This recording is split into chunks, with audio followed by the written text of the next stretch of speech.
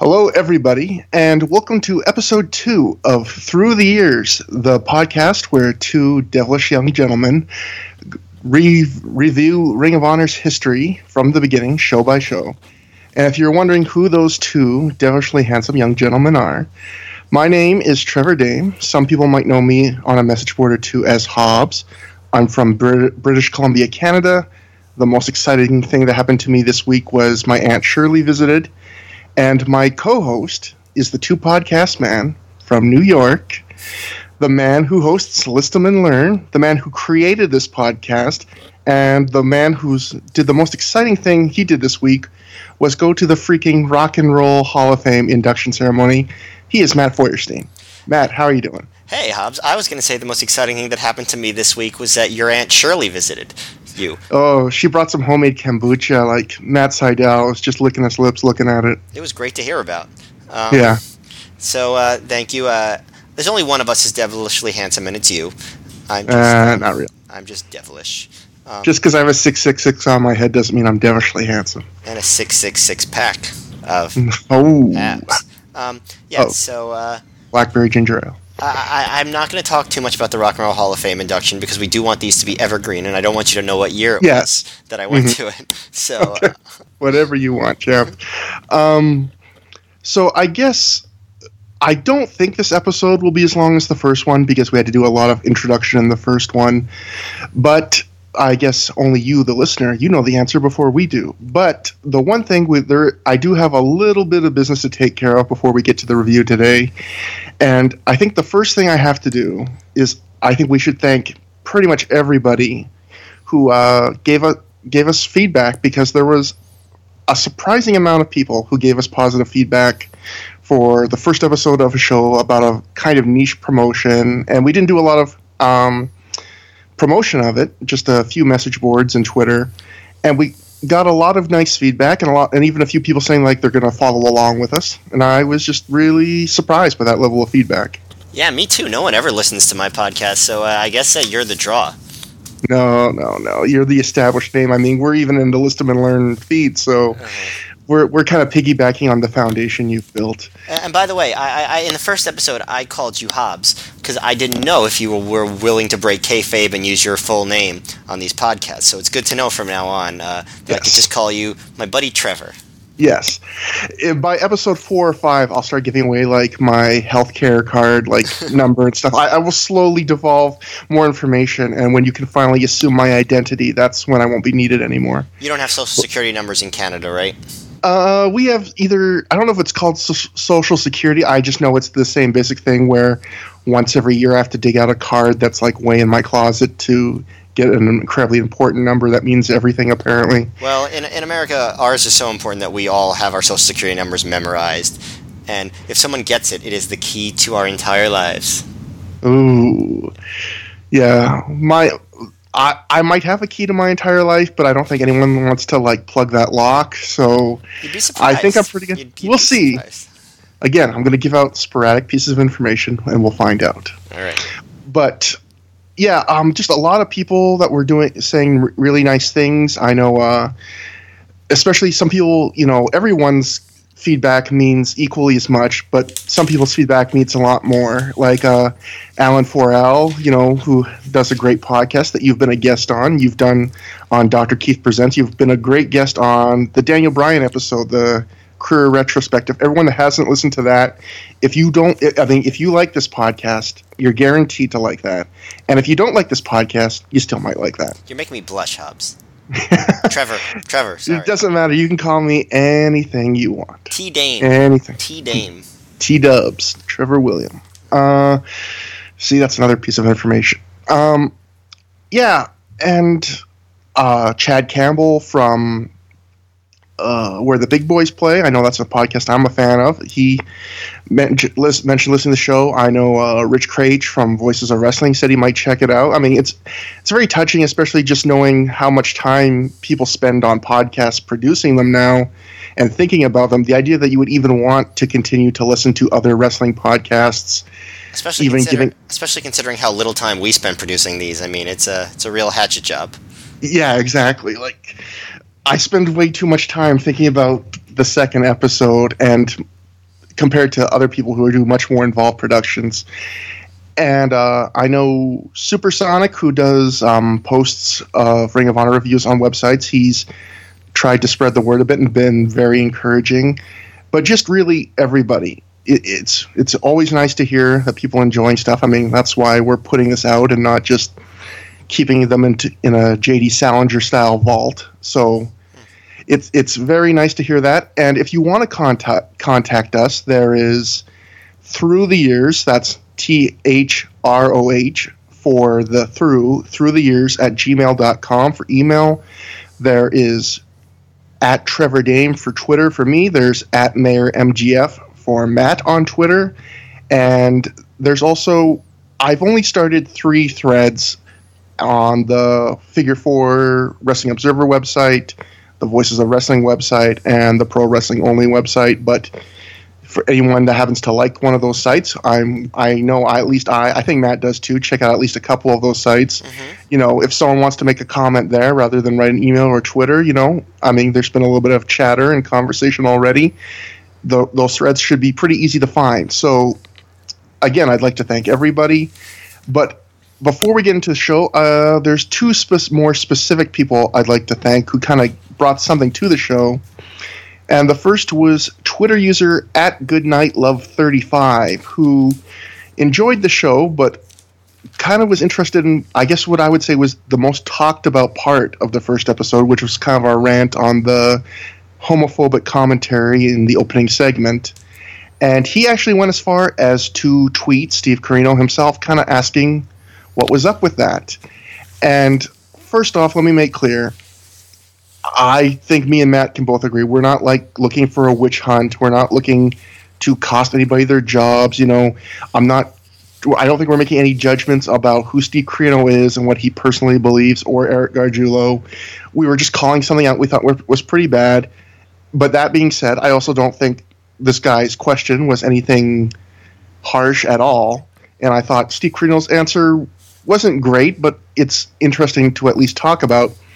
Steve Corino's reply, word for word, to kind of this guy's concerns about that segment was, "Gosh, no, heel heat in 2002 was way different. Cringeworthy. I loved the Christopher Street connection as characters and people." And to me, I have to say, if I had a gun to my head, I wouldn't say Steve Corino is homophobic, but that's a pretty weak answer because Steve wasn't really leaning too hard into the heel commentary role in these early shows, and Eric Gargiulo, who was the neutral play-by-play guy, was selling it right along with him just as hard. Probably even worse. Yeah. So this idea that, I was just playing a heel character, I mean, if he was playing a heel character here, he was turning it up here to a level that he didn't turn it up anywhere else on the show. Well, also, I don't think the question was, what do you think of the Christopher Street connection as people? It was are you really homophobic? Yes, and which that question does not answer, because as far as I know, the Christopher Street connection are not actually gay, at least based on a shoot interview I heard from Homicide from back in that time period. That's interesting. I honestly didn't know. But yeah, and to make clear, not that I don't think it's really important to, you don't need to be gay to ask this question, but the person mentioned that asked this question had told us that he was a homosexual man and also a Steve Corino fan. So this kind of hit in the Venn diagram of those two interests, men and Steve Corino. Yeah, I guess that's. Yeah, I also don't think that at least now Steve Corino is homophobic, and I also think that it was something that happened 15 years ago and not going to hold it against him.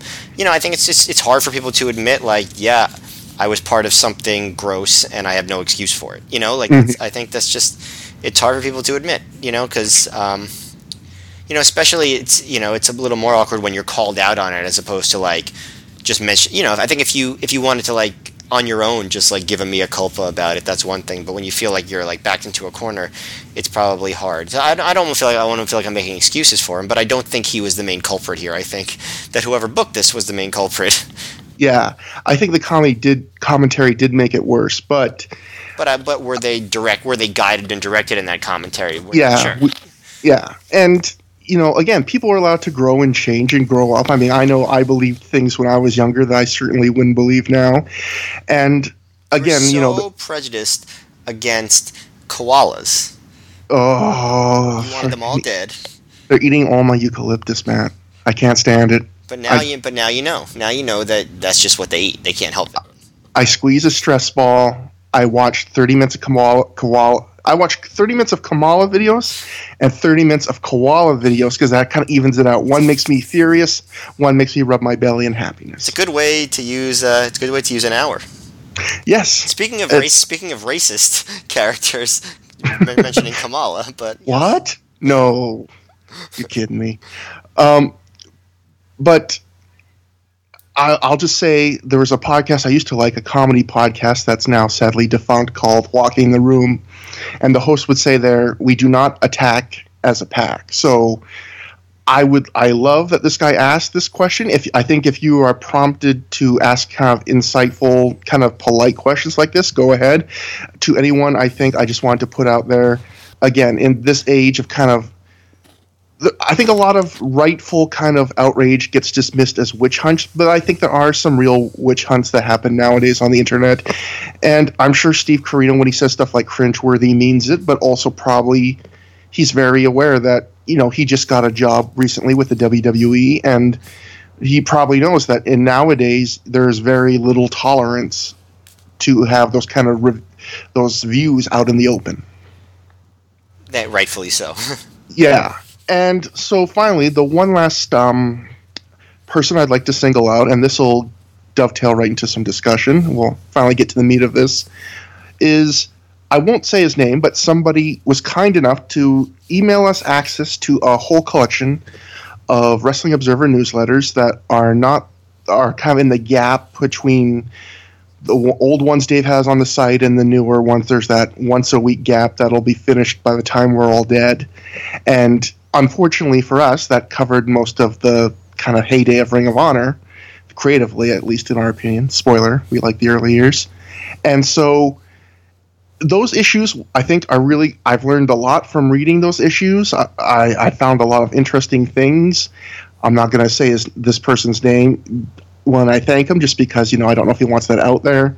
But one thing I will say, I think this should go into this, is how we're going to use Dave Meltzer on this podcast, which is, there are already great podcasts that really analyze Dave Meltzer and newsletters in general, where the big boys play, do an extended kind of Meltzer segment where they review what Meltzer said about WCW in the weeks before each pay-per-view they review.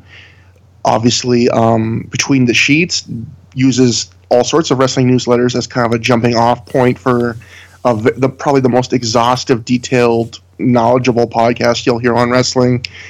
And so when I got these newsletters, I really want to use them, but I don't want to fall into the trap of having a big chunk of Dave analysis or analysis of Dave when other podcasts do that probably already and kind of stake that claim. But reading these newsletters, I kind of realized that Dave, there doesn't say that much on a week-to-week basis about Ring of Honor. And so there will not be a huge Dave section each week, but there will probably be a little bit of Dave some weeks off the top and some of his tidbits scattered throughout, because I don't think you can run from Dave either, because he actually was kind of an underrated part of Ring of Honor's rise, I would think. Well, in terms of getting the buzz out there, I first heard of Ring of Honor through, I think, Wrestling Observer, the Wrestling Observer, and then also Wrestling Observer Live, which was, I don't think it wasn't on yet. It was in between its IATA run and its Sports Byline run when ROH started. But I think the first episode was actually the night of WrestleMania 18. And so by the second show, the second ROH show, Wrestling Observer Live, was up and running. And I very much remember Gabe Sapolsky going on there very early on, talking about the whole concept of the Code of Honor and talking about how Christopher Daniels wouldn't shake hands, and that, definitely piqued my interest. And then, as the years went on, Dave would kind of hype some of the big matches. He talked up the first main event and the second main event, which we'll get to later. He wasn't really talking about them very often, but I very much remember how important he was by 2004 when some of those big Samoa Joe matches were happening. We'll get to that, I guess, way down the line. But I do think you're right that he had a pretty important I guess role, I should say, in ROH's rise and in its getting attention. Yeah, I think going back and reading these newsletters, it was interesting to see he gave them, most non-show weeks there was almost nothing, often nothing about Ring of Honor, occasionally a little tidbit. But on show weeks, he usually had a pretty detailed report that he would put pretty high up in the here and there section. And even among those first shows, he was kind of prioritizing getting a tape of anything he heard that had a lot of buzz to it from Ring of Honor. And people can debate how important Dave's approval and praise of certain Ring of Honor things were to sales, but one thing I don't think can be disputed is how important Gabe Sapolsky, the booker of Ring of Honor, thought it was. I think I heard a shoot interview where I think when one of the Joe Punk matches got 5 stars, I think I'm not 100% sure this is correct, but I recall in a shoot that they did together, they mentioned that Gabe was the one that told them, I think. He was that excited about, Dave Meltzer, gave you guys 5 stars. And if you look through these early observers, you can sometimes see direct quotes from Gabe, but even when there's not direct quotes, there's a lot of comments that are pretty clearly from Gabe to Dave directly. Like you said, he was a fairly frequent guest on Wrestling Observer Radio, and even just stuff like doing some research, looking at the Takedown Masters kind of mass-produced, re-released versions of the first few Ring of Honor shows that were kind of sold in major stores.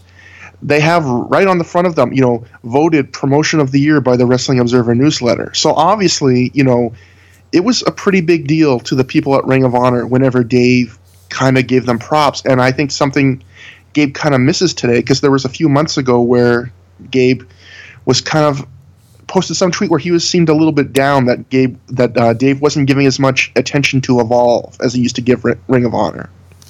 Yeah, I mean, I could see that because it's very clear how much less attention Evolve gets than ROH did at the time.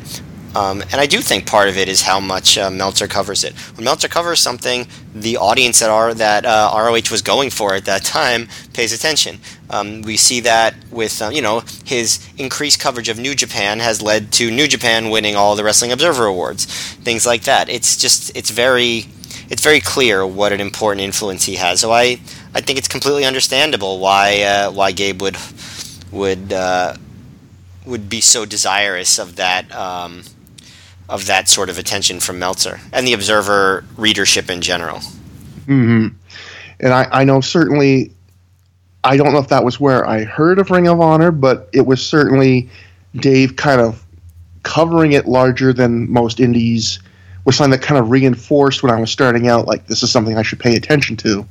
Yeah, I don't think in 2002 I was reading message boards too regularly that were indie wrestling centric, so I don't know where I would have heard of it other than Meltzer. I check in on Death Valley Drive every once in a while, but it wasn't my go-to message board, you know what I mean?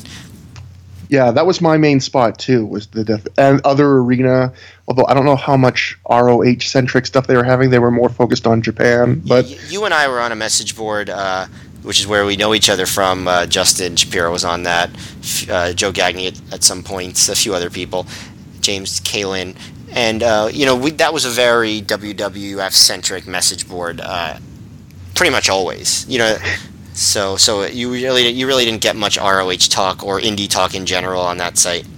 Yeah, anyone who wants to try and search out Sea Dog's Most Excellent Form or something like that on Delphi, that was kind of like the groundlings for a bunch of people that have gone on to do podcasts and be very entertaining about wrestling, like Matt said, Justin Shapiro, Albert Ching, who now works for Comic Book Resources in addition to being on some wrestling podcasts. Now it's called CBR.com. I'm out of touch. Need to start reading more. Tom Feely, just Joe Gagney. Super famous people. Yeah, just the biggest stars. You're blinded by their magnitude. And now this compliment now sounds like a put down, a sarcastic put down. It is. Yeah, it's our shtick. I'm seething. That's what we do. I'm seething like they're koalas. But okay, so before we go into tonight's review, there's a couple pieces of kind of Dave-centric observer tidbits I've been able to get about Era of Honor Begins. One thing we were talking about last week was how much did the Murphy Rec Center hold? And Dave kind of gives us the answer, but he kind of doesn't, because a few weeks before Era of Honor Begins, Dave says that Era of Honor, ROH's first show, which we reviewed in the now classic Through the Years #1, was a 400-ticket advance sellout 5 days before the show. Then the week after the show, when he reviews it, he says it's a 425-ticket sellout, but 50 were comps, which seems like a lot for 425 people to me. I don't know. Pretty high percentage comps. Yeah, like, I don't know why you would give out 50 comps in a I don't know. But then weeks later, Dave goes back. If every wrestler gets to bring like 2 people, I don't think there were 25 wrestlers on the show, but that's probably like 25 people right there. Yeah.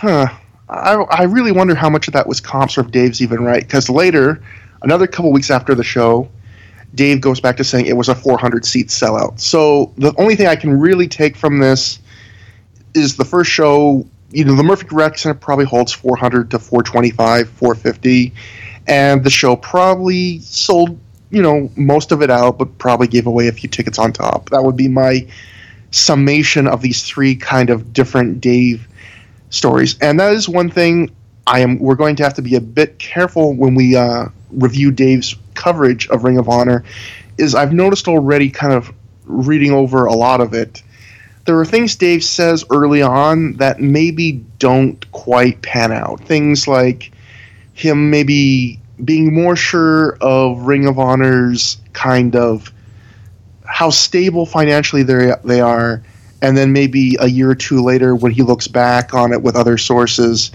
maybe at the time he was saying that they were kind of meeting their budget, maybe they really weren't. Yeah, honestly, if it's up to me, like, I would barely talk about ROH's like attendance and financial success at all, because so much of that information is completely unreliable that we would just sort of be like contradicting ourselves and just searching through like a haystack to find the real answer of all that stuff. Yeah, I think I'm going to give the declared observer attendance for each show, but kind of leave it at that, and at least we'll be using the single source, and then people can kind of judge it for whatever it is. Yeah, I think it's pretty clear, like, just now, having followed ROH, for so many years, they weren't bleeding money because they were very careful with their spending, but they also never really were like a particularly profitable company, and people with money had to keep putting money into it. I think that's a pretty fair way of saying how ROH did financially over the years. Yes, I mean, Kerry Silken had to come in and take, like, I think 45% of the company a little over a year in. So a company is not doing great, I would say, if someone has to do that.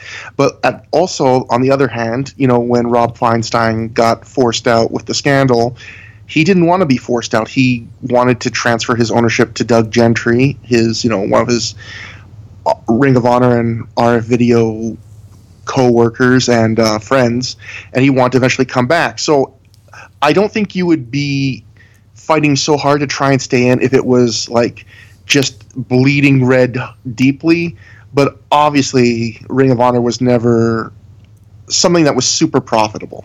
Right. And the very last bit I thought was really interesting. I'm going to read a little bit of Dave because I think it's really fascinating to see what Dave's thoughts, not just on Ring of Honor, but indie wrestling in general 15 years ago was compared to now. And I think it kind of really illustrates how far things have come. So this is Dave's kind of review of the first show, Era of Honor Begins. I saw the 223 Ring of Honor show from Philadelphia, and it was an excellent show, totally living up to the hype. In particular, the 3-way main event of American Dragon, Daniels, and Low Ki was as good as any independent match I've ever seen. Usually when you hear raves about a show or an indie match being 4.5 stars, when you watch it, you end up saying, or at least I do 95% of the time, that there are good moves, but they are so green they aren't at the level of workers as all but the bottom guys in WWF. and it's good for an indie show, but wouldn't play on the big stage.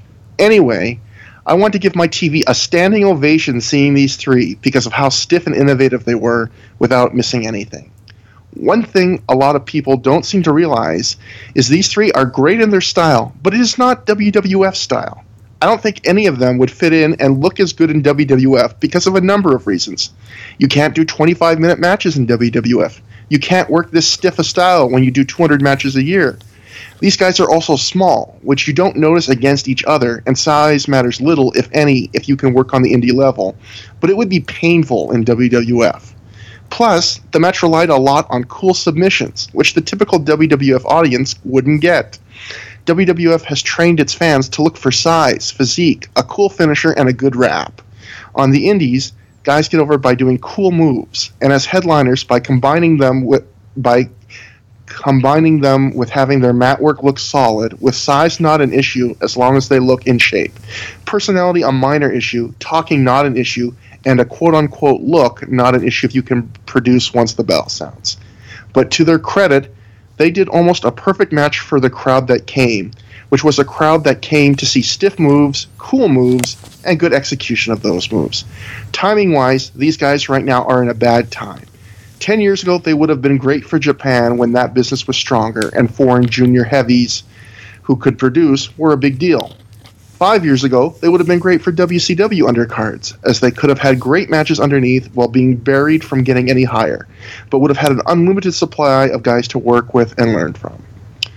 So that's Dave 15 years ago, and obviously the idea, just some of the things that really stand out are Dave saying, how he's shocked an indie match is that good, how usually they're way overhyped, how, this was at 4.5 stars, this was the greatest indie match he had ever seen, when years later he would give multiple indie matches 5 stars, just a couple years later with Joe and Punk. And I think the big thing also is it shows, maybe Dave was a little bit wrong, but also just how different WWF was. Him saying, not even being able to imagine these guys fitting in WWF. And I guess you could say he was right about 2 guys, but one guy he wasn't that right about, man. Well, I don't think that he was right about any of them, honestly. I mean, I see why he thought that, and I'm sure a lot of people still think that like that if those guys went to the WWF in 2002, they wouldn't get over. And I do think probably WWF would bury them. But I think any of those guys, even then, if given the chance to get over, could have gotten over. The pet peeve that I have, especially even in Meltzer's analysis of indie guys, and this was even true when Danielson got signed in 2009, is talking about he can't do the kind of matches that get him over in WWF or WWE, I should say, and such. And it's just like, if people are that good, why do you assume that that's the only thing they can do?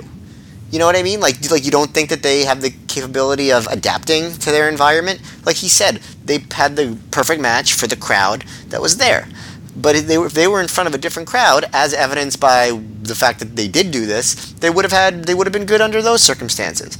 Now, again, Danielson would have really had to have been allowed to look cool and dominant and not get squashed, because he obviously didn't have the personality yet at that time. Low-key, though, I think if he was just allowed to wrestle short matches where he did low-key stuff, I think he could have gotten over. I mean, look at Tajiri. Tajiri got over. They never did anything with him, but he got over when he first came, for sure. In 2001, he was really over. And Daniels, I think, was an all-around great performer, and he could have gotten over too. So it's not like only tall guys get over. Maybe only tall guys got pushed, with the exception of guys like Guerrero and Jericho and Benoit. But as far as could these guys have gotten over? Yes, they could have. Even in 2002, I believe that firmly. I think could have and would have are 2 different things. I think maybe the flaw Dave sometimes has is sometimes he kind of conflates those 2 things. He kind of he puts what the WWE's mindset at the time is kind of the he almost phrases it as the all-encompassing what wrestling is.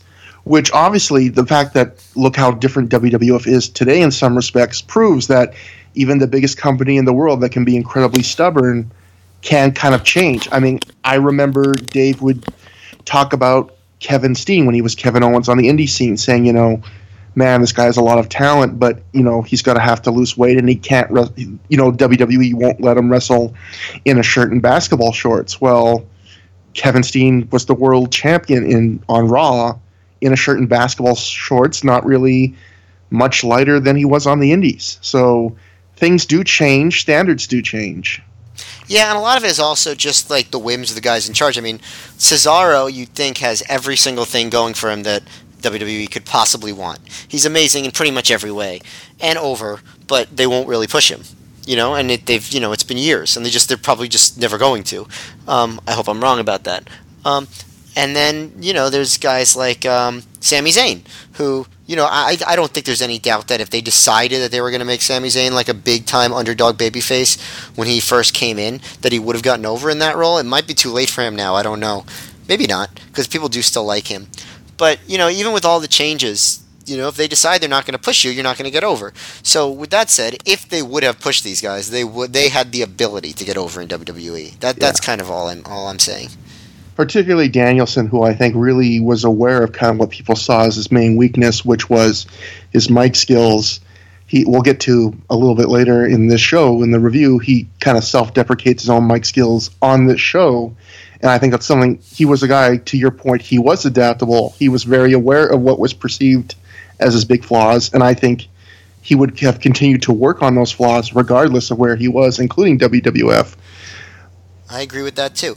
Since you actually read Meltzer's take on the first show, would you mind if I read Bryan Danielson's take on the first show from his book that came out a couple of years ago? No, that would be great. Consider this, everyone, just like a little supplemental to the first show. Just, you know what you got to do? You got to get your own editing software. You got to cut this chunk out. You got to stitch it to the first episode, and then you're swimming in tall cotton or shitting in it or something in cotton. Anyway, Matt. No idea what you're talking about, but I'm going to start reading. Okay. So the first show was titled The Era of Honor Begins, and it was held at the Murphy Rec Center in Philadelphia. That night, ROH officials were very smart in creating a main event that people wanted to see. Eddie Guerrero had been let go by WWE after a drunk driving incident in November 2001, but he was wrestling all over the place after his release to prove he was one of the best in the world. Fans loved Eddie, so he was a great choice for the main event against a popular Mexican wrestler from ECW named Super Crazy. It was something of a dream match. They used Eddie versus Super Crazy to draw people to the show, but the plan was to get people hooked with the younger, hungrier, independent talent and build off of us. On that first show, I was in a triple threat match against Low Ki and Christopher Daniels. Low Ki had established himself as the hottest young independent talent in the Northeast, and he and I had a history of good matches. Daniels was an established independent wrestler known for main eventing all over the country, from Los Angeles and the Bay Area to Chicago and the Northeast. He'd won the original King of Indies tournament and the Super 8 in 2000. Plus, he wrestled on WCW television for a brief time prior to their closing. I believe that brief time he's mentioning was one match, as far as I can tell, but even with an event headlined by Eddie Guerrero and featuring a number of highly talented indie wrestling stars, ours was the match that was going to drive main events forward for the next year. We ended up having a great match, mostly due to the creativity of Ki and Daniels, who'd been in numerous triple threats. The finish saw me lock Daniels in the cattle mutilation. Then, with me upside down and bridging on my neck, Low Ki came off the top with a twisting 450 splash onto both of us. It was a spectacular move, and he ended up pinning Daniels for the win. It was exactly what ROH needed to brand itself as the place to see great independent wrestling. The show was terrific, but I honestly didn't think too much of it because lots of promotions had grand ideas and then would go out of business shortly after. They booked me for a couple of events beyond that night, but I didn't necessarily count on it as something that was going to be around. Boy, was I wrong. All right. Yeah, that's really, again, fascinating where, Ring of Honor, it's weird. It was in this weird middle ground where people were covering it maybe because of the Feinstein connections and the talent booked a little higher than some other indies. But at the same time, the wrestlers, they had been burned so many times. I think a lot of the wrestlers kind of didn't immediately see it as what it would become. They were hesitant even if they saw potential in it. Yeah, I mean, makes sense, right? You're not gonna count on something until it's something. Yeah, there's far too many. I forget what that Court Bauer promotion was. MLW. Yeah, and then there was that H2 or something that went on too, where there's a lot of promotions that have kind of a beginning that seems real hot, but they can't sustain.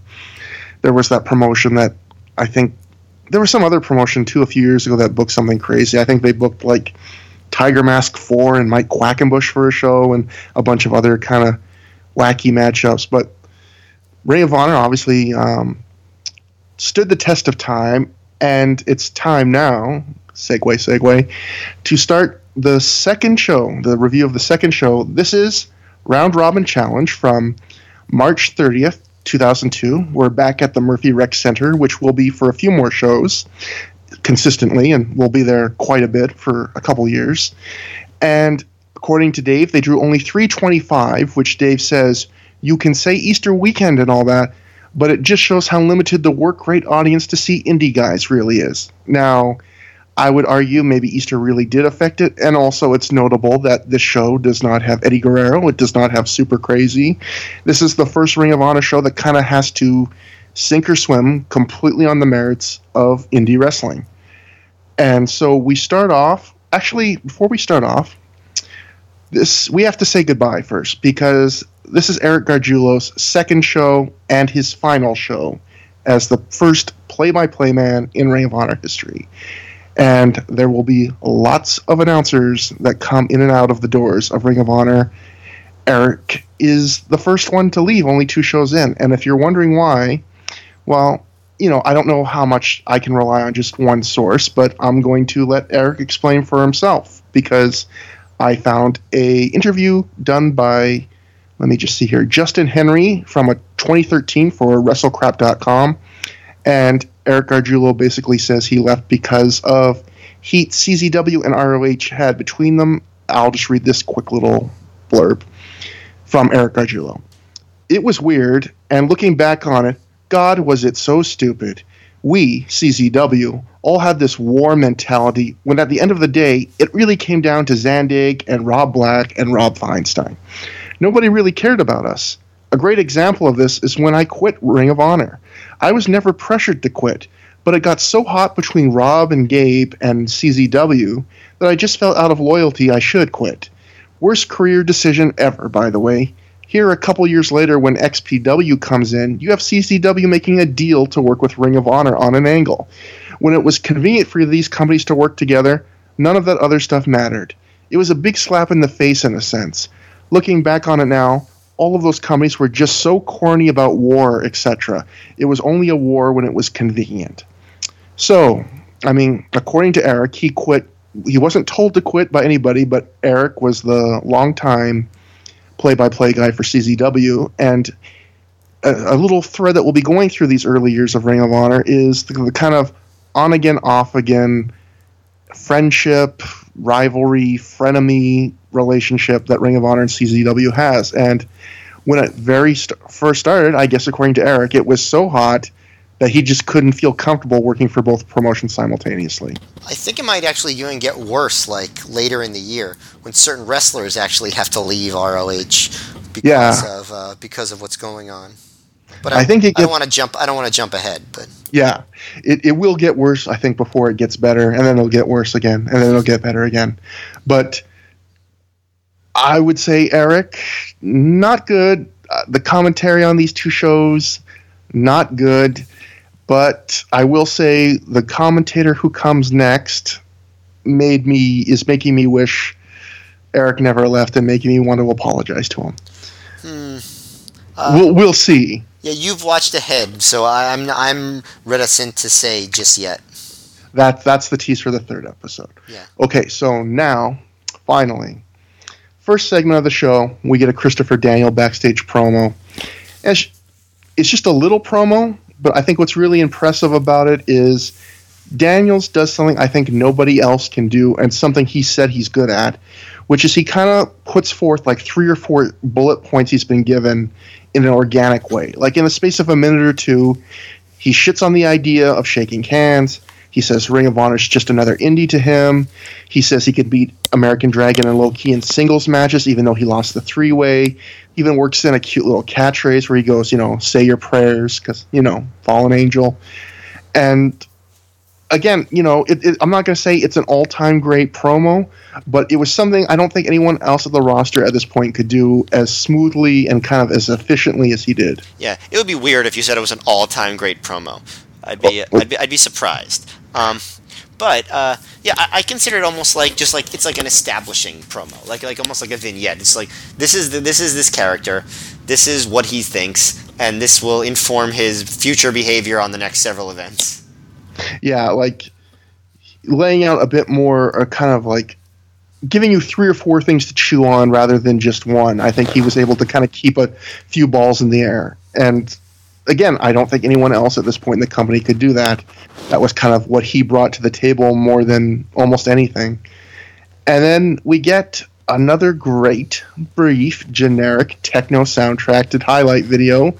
And then we shift, just because Ring of Honor knows how much Matt doesn't like generic techno, to generic Cookie Monster vocal metal, as we get to see, again, for the second show in a row, every single entrance to this song, even though we're going to see all those entrances later, even though we bought the frickin' DVD and know everybody that's on the card. I think I would rather hear the techno than the which is pretty much it's a pretty good impression of what was actually that music was, right? It's either a great impression of someone vomiting and trying to talk at the same time, or what that song is. But I'm just going to go out and say I don't think that the people at RF Video had good taste in music. It's just, as far as, it's not in line with what I like, anyway. I'll say that. It is very much two flavors. You can get your generic techno or your generic kind of scream core metal, and never the two shall mix. Yeah, I mean, they mix. I think they mix. But, oh, God. But, yeah, I mean, I don't know who the audience is that likes to see a highlight video of people entering the ring. But you know what? I will say this. These highlight videos are better than the ones that they have in some of the 2003 shows. Because in some of the 2003 shows, maybe even some later in the 2002 shows, they show a highlight video before the show of clips from the matches that happened during the show. Like, sometimes, like, big spots from the matches. It's like, why would you show spoilers of your own DVD on the DVD? I don't understand it. They were just PWG before PWG. Except PWG's using those spoilers to try and sell the DVD. Again, Ring of Honor... It's a totally different thing. Giving away too much when you've already bought it. Like, you don't need to sell me. I'm holding the thing I bought in my hand. But we're going to get a third segment now, and this is the one I'm really looking forward to, because it is yet another Hit Squad comes out to rile up the crowd outside. And they do it just like last time. They play off the Boston crowd versus the New York part of the crowd and get them to chant against each other. They try and tell them they're going to see the best wrestling in the world. They swear. It is exactly the same as the first one. And I didn't find the first show segment like this to be worth my time. The fact that they repeat it note for note on the second one is just head scratching. There is one single redeeming piece of video gold in this segment, and that is a fan who is simultaneously the biggest Hit Squad fan ever and the person most proud to be from Wisconsin ever, as he is shouting at the top of his lungs, "We're from fucking Wisconsin," with his buddy. And even the Hit Squad seem to like start breaking into near laughter at how enthusiastic this guy is. He is screaming in their faces how great the Hit Squad are and how they're from fucking Wisconsin. And nothing against Wisconsin. I'm sure it's a great state, but there is nobody in the world who was more proud to be from Wisconsin than this young man.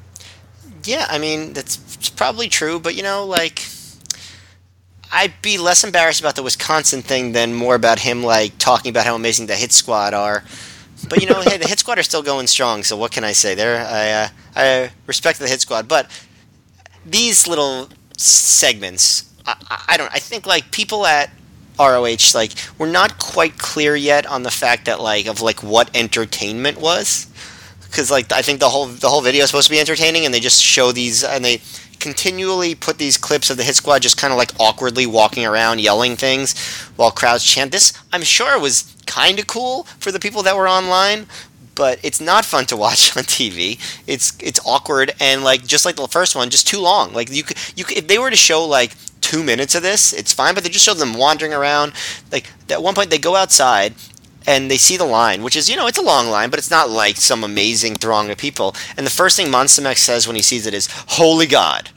And then the white balance is also totally off because there's like a whole blue hue over the entire video. And then at one point, Monsta Max is trying to do the Moff thing where like he's like yelling to the crowd to get them hyped up. He doesn't do it as well as Moff, but he's like, "Are you guys ready to see?" I wrote this quote down, by the way. "Are you guys ready to see?" What the hell do they call it? And then Moff just like jumps in and just like starts in again. That really happened, and this is on the video. So maybe start editing a little bit. I don't know. I think they could have figured this out then. I know they're novices at this, but I think watching this in the editing room, you might say, "Oh, this isn't really fun to watch, so let's not have it." Yeah, I mean, like warming up the crowd, I mean, that's a great idea. And, late night talk shows have warm up comedians, but the difference is the Tonight Show isn't showing the warm up comedian, like showing the crowd where the exit emergency doors are and telling them 15 minutes of local jokes to get them ready for the show. Like, that's essentially what ROH thought starting the first hint, maybe more, shows with, is just let's show them warm up. Let's show them warming up the crowd. I mean, it's weird, and also it's unending. Like that's again the biggest thing. Yes, but I will say this: they started an ROH chant this time, not a Ring of Honor chant. So that's new. Yeah, they are the innovators. Maybe not of violence or stiffness, but of Philadelphia-based wrestling promotion chanting. So from there. This segment was shorter than the first segment with less homophobia, but maybe we'll get a sprinkle of it later. But by the way, they show the Code of Honor. I don't know if you were going to mention that. I was about to go. Yeah, this is the first time the Code of Honor has ever been shown on video, not just talked about by the announcers. And we get the 5 rules, which I guess we should read one more time. 1, competitors must shake hands before and after each match. 2, no interfering in matches or having others interfere on your behalf. 3, no harming a referee or causing others to harm an official. 4, no sneak attacks. And 5, any violation in the ring will result in a DQ, which doesn't really seem like a rule as much as just the result of breaking the first 4 rules. Yes, although I will say, because I wrote this down, what it actually said was any violation will result in an DQ, which we all know that "and" should not go before a consonant sound. But honestly, looking at my notes, I wrote it the correct way in "and" DQ, and I just assumed it was my own typo. Nope, it was their typo, and it was stupid. And finally, one last segment, and the best segment before the start of wrestling. We get a brief little segment where Quiet Storm is backstage practicing a new hold on his new tag partner, Chris Devine. And American Dragon happens to walk by backstage and overhears them. And he decides he's going to show Quiet Storm how it's done. And he puts Devine in the hold and really clamps down to a kind of a comical exaggeration. And Devine freaks out in pain in the hold. And Dragon's like, "No, you twist it here and you torque it here." And Devine just sells it huge, and then Quiet Storm kind of has this shitting grin on his face, and it's just like, "Thanks, man." And it was goofy, but the good kind of goofy, in my opinion, and just a real kind of funny little segment that also kind of got over, it put over that Dragon's on this other level of kind of technical wizardry. Of all the backstage promos and skits that we've seen so far, this was my favorite, easily.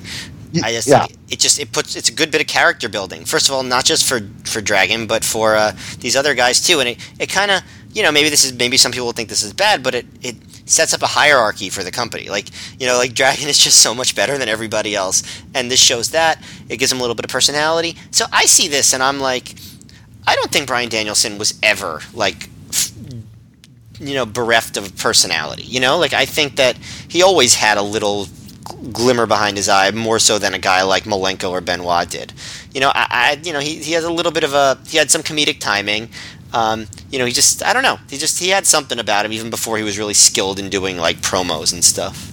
He's clearly hamming it up here, and he's very aware of it, and he's good at it. He has a sense of humor, which is, I think, one thing that you didn't see from like other kind of just like technical vanilla midget types or whatever you want to call them.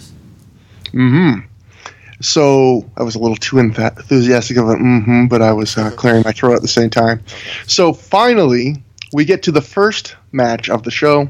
It's the first of 3 matches in the Round Robin Challenge. And by the way, can I just interrupt to say, isn't it interesting how how ROH, which is the whole thing is their company, they're wrestling. It's all about the wrestling and all this stuff. Their shows have so many more like skits and stuff before you ever get to the first match than almost any WWE pay-per-view. Yeah, I didn't time this show out the way I timed out the first show, but again, it's pretty deep into the DVD when you get to this first match. Between the highlight videos, the warm-up, the little brief segments and promos, you're probably 15-20 minutes into this DVD again. And this is true by the way, even like if you go like I think pretty much through the entire like RF period of the company, they have a lot of these like little skits and videos and different things before you actually just get to the meat and potatoes. Yeah, I mean, starting it with a little bit of something is good, but they seem to definitely like to kind of front load things with a handful of kind of things to this nature. I guess part of it maybe is they're just like people that are just like hanging out waiting for the show to start, and they're just like killing time. It's like, let's just record a bunch of shit. Yeah, almost like they're recording too much. But again, that's something I kind of miss in today's indie wrestling. I'd rather have too many of these segments than too little, even if when they're all bunched together at the start, that's not always conductive to having a great start of a DVD. Yeah, a good wrestling promotion, I think, should be like kind of a little world, right? Like, there's like a little internal universe with all different relationships and things like that.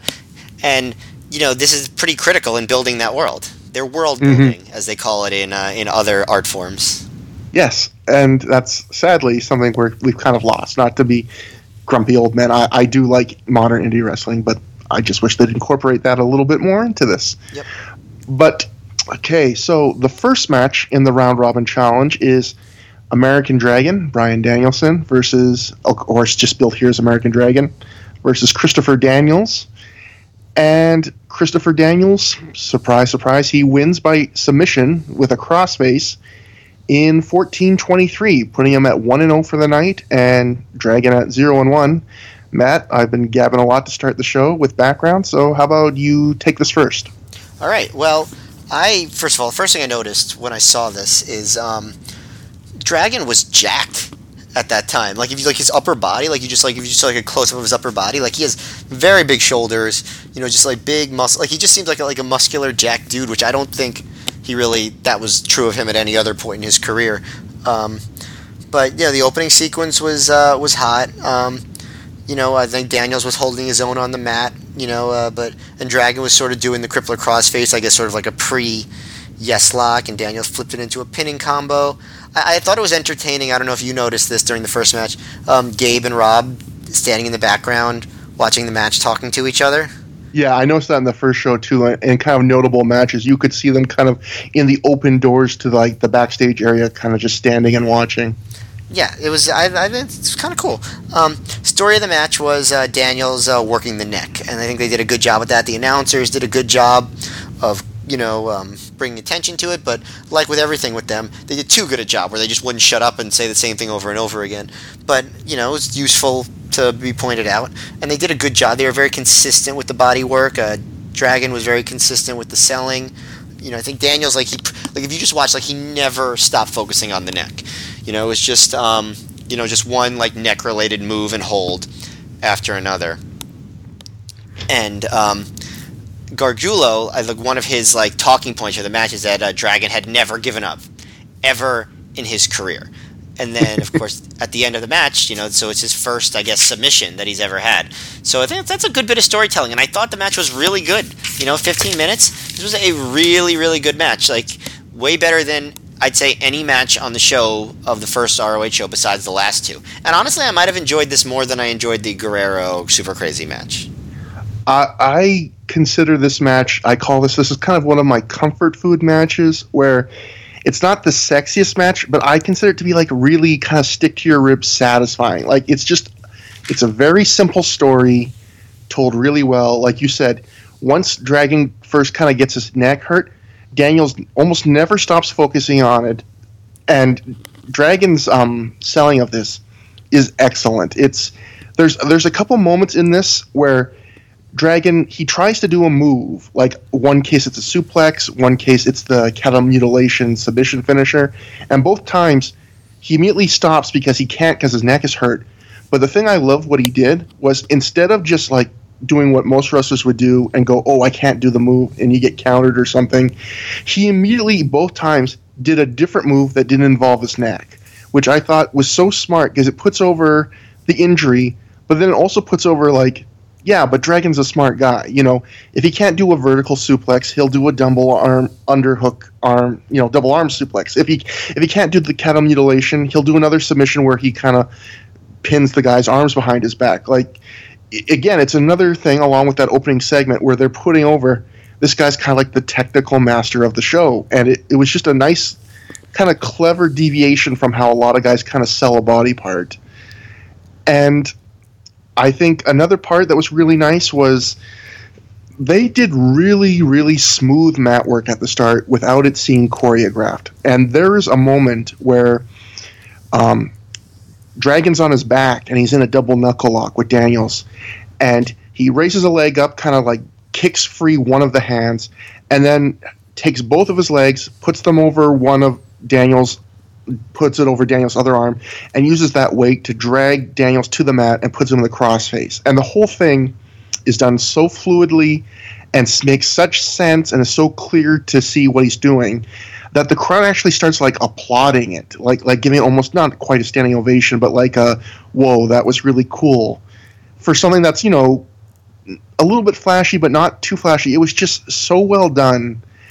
And one thing I'm getting watching these early Ring of Honor shows is the crowd does actually kind of appreciate mat work more than I thought they would at this era. Yeah, in the very early days, they really, really do. Like, as there are things that I could say that I don't like about these crowds, but their appreciation of wrestling was possibly at its height in the very first few shows, because I think they knew that's what they were going for, and like the whole thing was that it was fresh and it was different, and they weren't jaded yet. So it's just like, oh, cool, wrestling. And I liked that. I liked it. That was their reaction. Yeah, it's one thing I really liked about going back and doing these podcasts is that's one of the first examples of something that kind of broke a misconceived notion I somehow had from those shows the first time I watched them a long time ago, where like I was completely off about that. And a couple other thoughts about the match. Let me just see what I had written down. I think this is a great match in terms of, I think there's an art to wrestling a match when you know you have to wrestle another match later in the same night. And a lot of wrestlers just go the route of, I'm going to wrestle a really short match and we'll come up with an excuse for it being really short, and then I'll do my regular match later. And that's one way to do it. But I thought these guys hit a perfect balance of, they gave you just enough and they told a great story, but they also just gave you enough near fall, like big moves and near falls at the end, and went just long enough where if that was the only match these two wrestled tonight, you'd be happy. It maybe wouldn't be the best match you think these two could ever have, but you'd be satisfied. But the fact that they give you this match, and they're each going to give you another match later on, I think this is a really great match in this, if you kind of add that in, if you kind of grade it on that curve. Well, it also helps that these are two guys that have a lot in their repertoire, so they could do a lot and still save a lot. Yeah, absolutely. Actually, I think both guys. Yeah, I think you hit the nail on the head there. Yeah, and even I think it was Daniels. He busted out like a pile driver in this match, which is not something you see too often in any wrestling these days, or even in 2002. And and that's just something that's not part of his regular moveset, but it's a high spot and it worked in the match. Yeah, exactly. It's pulling out something that you don't normally do, but you can do it, and it makes perfect sense in the context of a match where you're working over a guy's neck. Yeah. And this match, made me think of something that I think will be a theme throughout a lot of this, which is like, there's a lot of ROH stuff in the early days that it's like, this doesn't hold up, like the art form or the tastes have progressed since then. But when you watch the really good guys from ROH in 2002, the Dragons, the Daniels, the Low Keys, I would say it holds up completely to the point where if those exact matches were had now, they would not seem dated in any way. They would seem like, oh, this is the state of the art. Like these guys, like they're just so good on like a timeless level. You know what I mean? Mm-hmm. That I don't think that there's anything I don't think there's anything about this match that would seem any worse to a live crowd watching in 2017. I think any match that's like this, that's based on just a simple story well told, like, will be kind of in a way timeless because, I mean, a story about a guy getting hurt and trying to fight through it, well, if it's told well, it doesn't matter what the moves are, you'll get into the story of it. But I think even the moves are... Yeah, the moves weren't out of date either. Yeah, they're not out of date, and they're...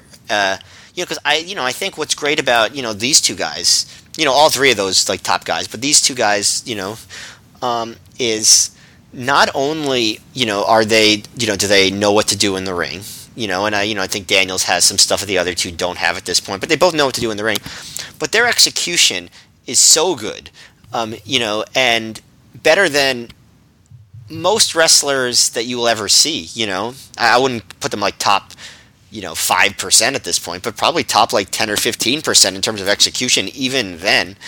They're just very smooth, very crisp with what they're doing, and that makes a big difference.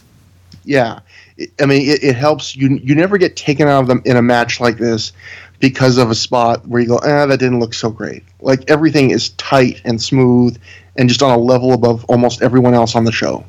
Yeah, everything, and it's very impressive.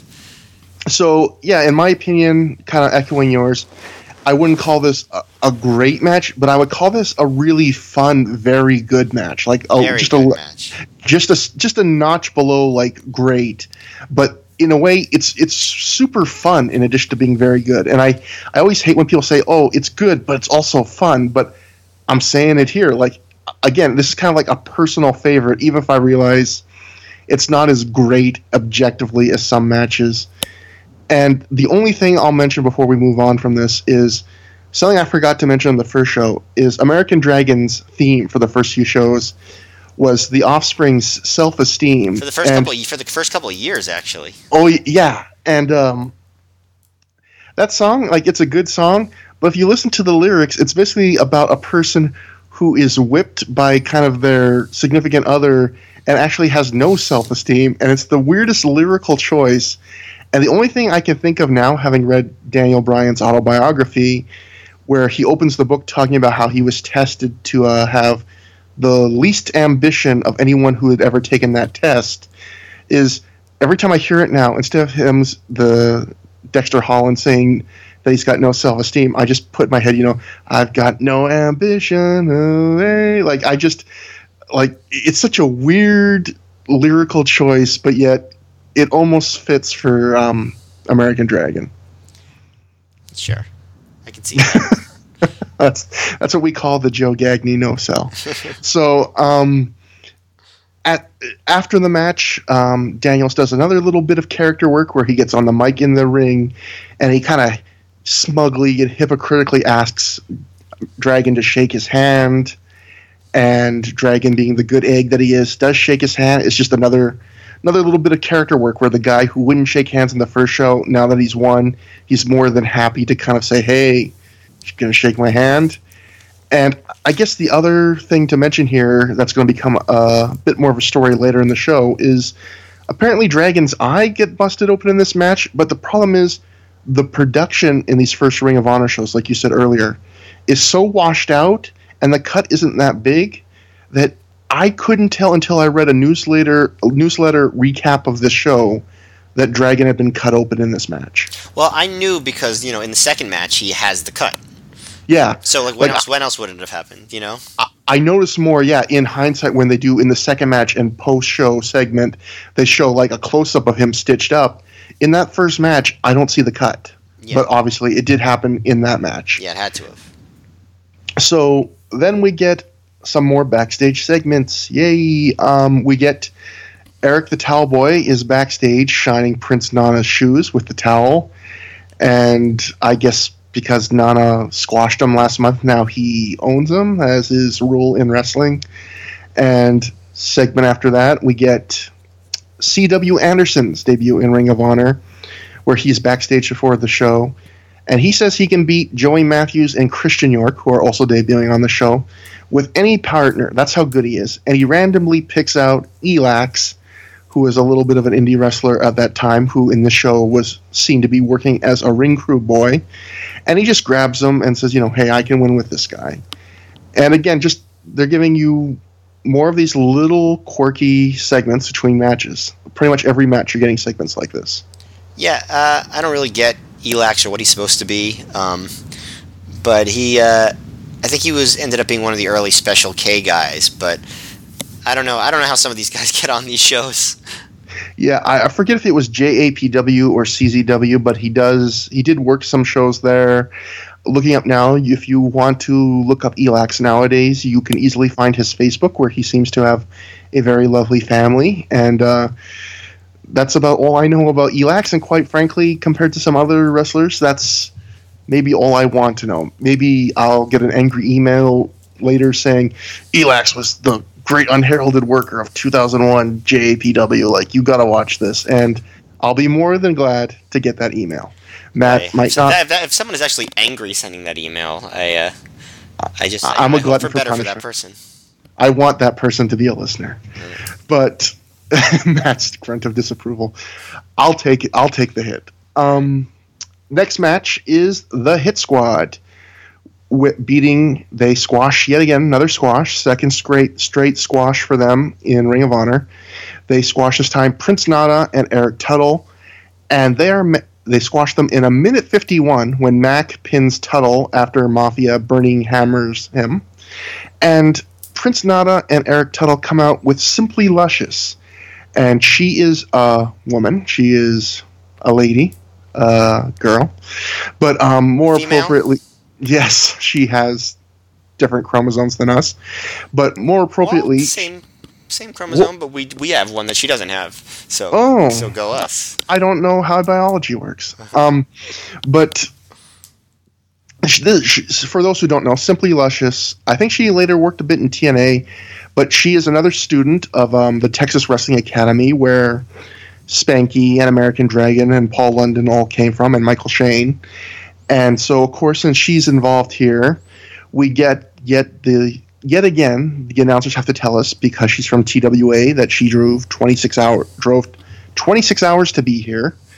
And it was kind of a strangely honest bit where they tell us that she's here seconding Nana and Tuttle because Ring of Honor couldn't find any other spot for her on the show, which is kind of like almost a breaking kayfabe moment where you're kind of used to managers being there because in storyline, like, they're aligned with them. Yeah. And they literally just come out and say, no, like, she showed up with Rudy Boy and the guys, and, this is what we had, so here she is. Yeah, I don't know how I feel about that. Honestly, it's not really something that really gets you invested in somebody. Be like, yeah, we just threw these people together. It's her job is to stand there. Like, I don't know how I feel about it. And the weird thing is, reading the Observer's review of this show, one of the notes he got must have been from someone there, was he said there were also people raving about a Texas woman wrestler called Simply Luscious, who was said to have great charisma. It must have been the people who worked the show. I can't imagine her leaving that much of an impression on the audience based on what she did. It was Simply Luscious. No, it was Rudy Boy. But yeah, I was just going to say, she doesn't show no charisma, but she doesn't really even get a chance to show charisma. Like, I don't know how watching this show live or even on DVD, you would get any kind of read on her as a talent for Dave to kind of insert into this recap. Like, oh, people were saying, oh, she's great. I mean, he literally used the word raving, and I don't think there's anything about her performance here to rave about. Unless she gave some, off-camera promo that was, just amazing.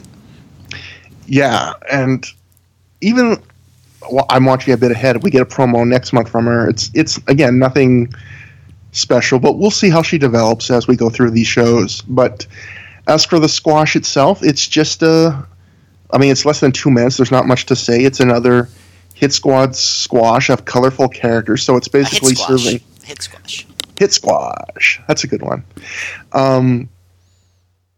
It's basically the same exact match, the same purpose of the first show's segment, Hit Squash segment, where it's, hey, here's some colorful characters, and the Hit Squad will come out and beat the crap out of them quickly. And if you thought it wasn't enough like that segment, then the Christopher Street Connection come out. And we do not get the insane level of homophobia we got last time, luckily, from the commentary. But we do get the same tired, they're not supposed to be here chants. We get the Hit Squad getting old, breathing mad like a bull's from seeing the Christopher Street Connection walking down and being gay unannounced. And then they do something pretty crazy, which is they pick up Eric the Towel Boy and they go to throw him onto Nana and the Christopher Street Connection, who are outside the ring. Except the Christopher Street Connection and Prince Nana are nowhere close to being in position to catch Eric the Towel Boy. And Eric the Towel Boy just splats kind of frighteningly bad looking on the hardwood gym floor, and you can see all three guys dive immediately to check on him. Dave in the Observer afterwards says he hurt his hip pretty bad on this. He's lucky he landed kind of flat and not on his head, because he could have been killed here. And just, I don't know who you blame for this. I would put it on the Hit Squad for when you see that no one's that close to where they should be, don't chuck the guy anyway. And then to finish up the segment, they have to even hit the same note as last time, where instead of putting Allison Danger through a table on the first show, they throw Simply Luscious onto the crowd. And thankfully, this time, they're kind of prepared to catch her so she doesn't die. Yeah, well, a few things about all that. For one, I think it's just the thing with Eric Tuttle. It's just some stuff you get when you have indie wrestling and you have guys that are not super experienced. Like, that stuff's going to happen, unfortunately. It's bad. Maybe they should not put guys like that in positions to be thrown onto concrete floors. Maybe it's the booker's fault for even booking that, or whoever agented the match, if that's even a thing they did.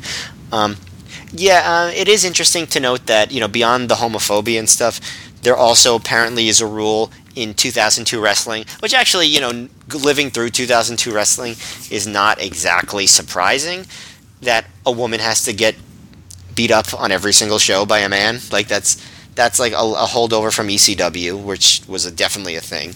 And I think that probably actually lasts for a long time, where it's very common for women wrestlers or seconds to get manhandled.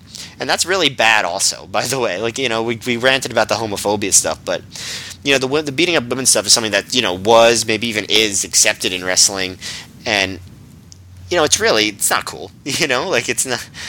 if you're presenting them as like two equal athletes, that's one thing. But clearly, you have these little women that are just getting, chucked or put through tables and stuff by male wrestlers. That was never okay, and it's still bad. I know it's a lot more in line with what we've seen, so it's not as like immediately outraging as the commentary on the first ROH show. But I think it is worth noting that it's probably not the best thing. Yeah, and I know Bubba Ray Dudley will get mad about this because he hates this phrase, and I know he's a huge fan of the show already. But he's also a huge fan of putting women through tables. Yeah, I mean, and he's a guy who hates this phrase, but this was cheap heat. Like, hitting women is the easiest kind of cheap way to get a reaction, and it does, like you were saying, it feels very ECW-ish. It's just, we're not even going to try that hard. We're just going to kind of like directly press your button, the easiest one, like, isn't this shocking, gay people? Isn't this shocking? We're throwing women around. Like, there's nothing clever about it. There's nothing inventive about it. It just kind of feels like a trained monkey getting his food pellet. Like, Here's the spot we know you're going to clap for. And the homophobia stuff, like you said, it wasn't quite as over the top as it was on the first one. Certainly, like, it was much more like, just with like what I was saying before, it's much more in line with what we're used to in wrestling. Kind of like the juvenile comments, like when they came out and there's like oh, maybe they're into getting beat up by the Hit Squad in like a sadomasochistic way. Like just making like stupid, immature comments about it. That still are ridiculous. But it wasn't like the angry, like, oh, we just hate them so much, homophobia from the first one, where I was like, whoa, what the hell's going on here? It wasn't quite like that. Yeah, it was a noted step back. Yeah, but they still did a lot of like, they dwelled on it for a long time. When they were all lying in the aisleway, they had the Hit Squad like lying with their heads basically in Eric Tuttle's crotch. And then like the commentary was like, oh, look where their head is, that's disgusting. And then Carino's like, look, he's not even worried about it, that must mean he likes it, or he's had it happen to him before, it's not his first, like just like stuff like that, and it just goes on forever. And then the Hit Squad come out and they shake everyone's hands in the aisle, but so beyond the homophobia, it just wasn't really entertaining, because it was just like very long, and just like this long squash segment basically. And I think my big problem with it, something that's a theme on the show, is there's a lot of segments on the show that are just outright retreads of what was on the first show that don't really advance angles. It is literally just doing the same thing, maybe with slightly different players or a slight alterations to what happens in the segment. Like, the point of this segment doesn't further any feud. It is the same thing as the first show. It is Hit Squad beats up like colorful characters. And it's time filling. If the point of that the first time was to be generous, to Ring of Honor, if the point of the first show when they did this on that first show was to go, hey, this is a visual example of Ring of Honor not being a place for colorful characters and like over the top gimmicks. When you do that same segment on a second show, at that point you're not telling us anything. You're being hypocritical. Yeah, that's exactly true. That's exactly what they were doing. And then they kept going with that. In the backstage, they kept going with this skit where the Christopher Street Connection were giving mouth to mouth, or they were going to give mouth to mouth to Eric Tuttle, and then Nana comes and like saves him. I actually thought like, hey, Nana, he's really looking out for this kid. How nice of him. But and then they go and they give mouth to mouth to each other. Certainly you're right. This is like, of course they're saying we're not doing colorful characters, and then they continue to have these colorful characters. Which, by the way, I don't think there's anything wrong with having colorful characters, but it is certainly the opposite of what they claimed that they were doing. Yeah. And, again, this is the second straight show where I'll say Christopher Street Connection are great at being the Christopher Street Connection. They're just... I don't think this is the right promotion as a fit for them at this point, and I don't think, the way they're portrayed is the best way. It's kind of a cheap, easy way to portray them. Yeah, Buffy is really good. He's a really good performer. Yeah. I would actually be curious to see more of them, but I don't know how offensive almost everything they've ever done would be. So I'm not sure. Next is the Boogie Nights are backstage, and this is something you saw that I completely went over my head, but I should have realized what this was. One of them brags to the other that he took a shit in Eric's bag, and I didn't register until you told me later that he's talking about Eric Gargiulo's bag, and this will come into play later. And the thing I love, this segment I think is horrible and great at the same time. One of the things that makes it great is one of the Boogie Nights replies to being told that the other one just took a shit in Eric's bag with the words, "That's all well and good, but we got a lot worse things to worry about." And then he goes on to talk about how the natural born sinners are looking for them with chainsaws. And I just love the idea of like, look, man, it's great that you took a shit in that guy's bag. We'll celebrate later, but someone's looking to kill us right now. That's all well and good. That's all well and good. But I thought the reason I noticed it because like I just thought the way I think it was Drake who said it. I just thought it was so funny because the way he was just like, I took a shit in his bag, bro. What a rib. That's classic. I was like, I couldn't tell if he was like, if they were making fun of like ribs or they were just like sincerely being like, that's a great rib. Yeah, there was something. This segment is, I would say, very watchable. There's something about the performances that are just on that borderline between sincerity and not. And the segment continues. They decide to immediately go looking for the Natural Born Sinner's famous chainsaw. And they think they find it in a locker room, but instead it's a decoy using, in part, the rubber chicken. And once they grab the rubber chicken, They hear the actual chainsaws and go running back up the stairs, at which point we get another iconic line where one of the Boogie Knights goes to the other, "You still got the chicken, right? They can't beat us without that." And it turns out that they had dropped it in fear. And so that's the whole segment, and it's funny. Like, I should say it's horrible, but it's so ridiculous that I have to admit I had a good time watching. I like the Boogie Knights. Yeah, they are. I think that they are fun performers. I haven't seen a ton of them outside of Ring of Honor, honestly. I haven't seen any of them outside of these 2 shows or whatever other shows they've been on. But as these kind of over-the-top kind of just goofball New Yorkers who love pulling classic ribs, they're great. It's classic, bro. Finally, that New York accent. And then we get one last little quick introductory promo from Christian York and Joey Matthews. Obviously, you might know, people would probably know Joey Matthews more as half of Eminem in WWE, and he still worked there as an agent or something, I think, up till recently. Christian York would go on to work a little bit in TNA. They were kind of indie veterans on the scene at this point, kind of the era. I think they had a little bit of time right at the end of WCW. They were kind of, part of that group of like Scoot Andrews and guys that were kind of before the indies really took off post WCW and ECW. Weren't they in ECW at the end? Oh, ECW! I mixed it up. You're right. Thank God you're here, man. I know that would have been a disaster. Yes, we'd have to do corrections. It'll shorten the corrections section so much that you're here. But yeah, there's nothing to this promo. It's a very generic introductory promo. The only things I took from it is Christian York looks a lot like Jimmy Ray facially, and his white boy dreads are some of the most regrettable hair decisions you'll see of this era. Yeah, although then didn't Joey Matthews... I guess he did the braids, not really the dreads later on. But it's weird to picture. It's hard to picture this Joey Matthews as the same guy as like Joey Mercury, who was like a pushed character in WWE for a long time. It's hard to reconcile those two people because he seems so indie right here. Yeah, and he's looked at, I think, by guys who worked him, kind of younger guys who worked him in WWE, as this kind of really smart hand that knows kind of the intangibles, and I don't know if he's at that point quite here.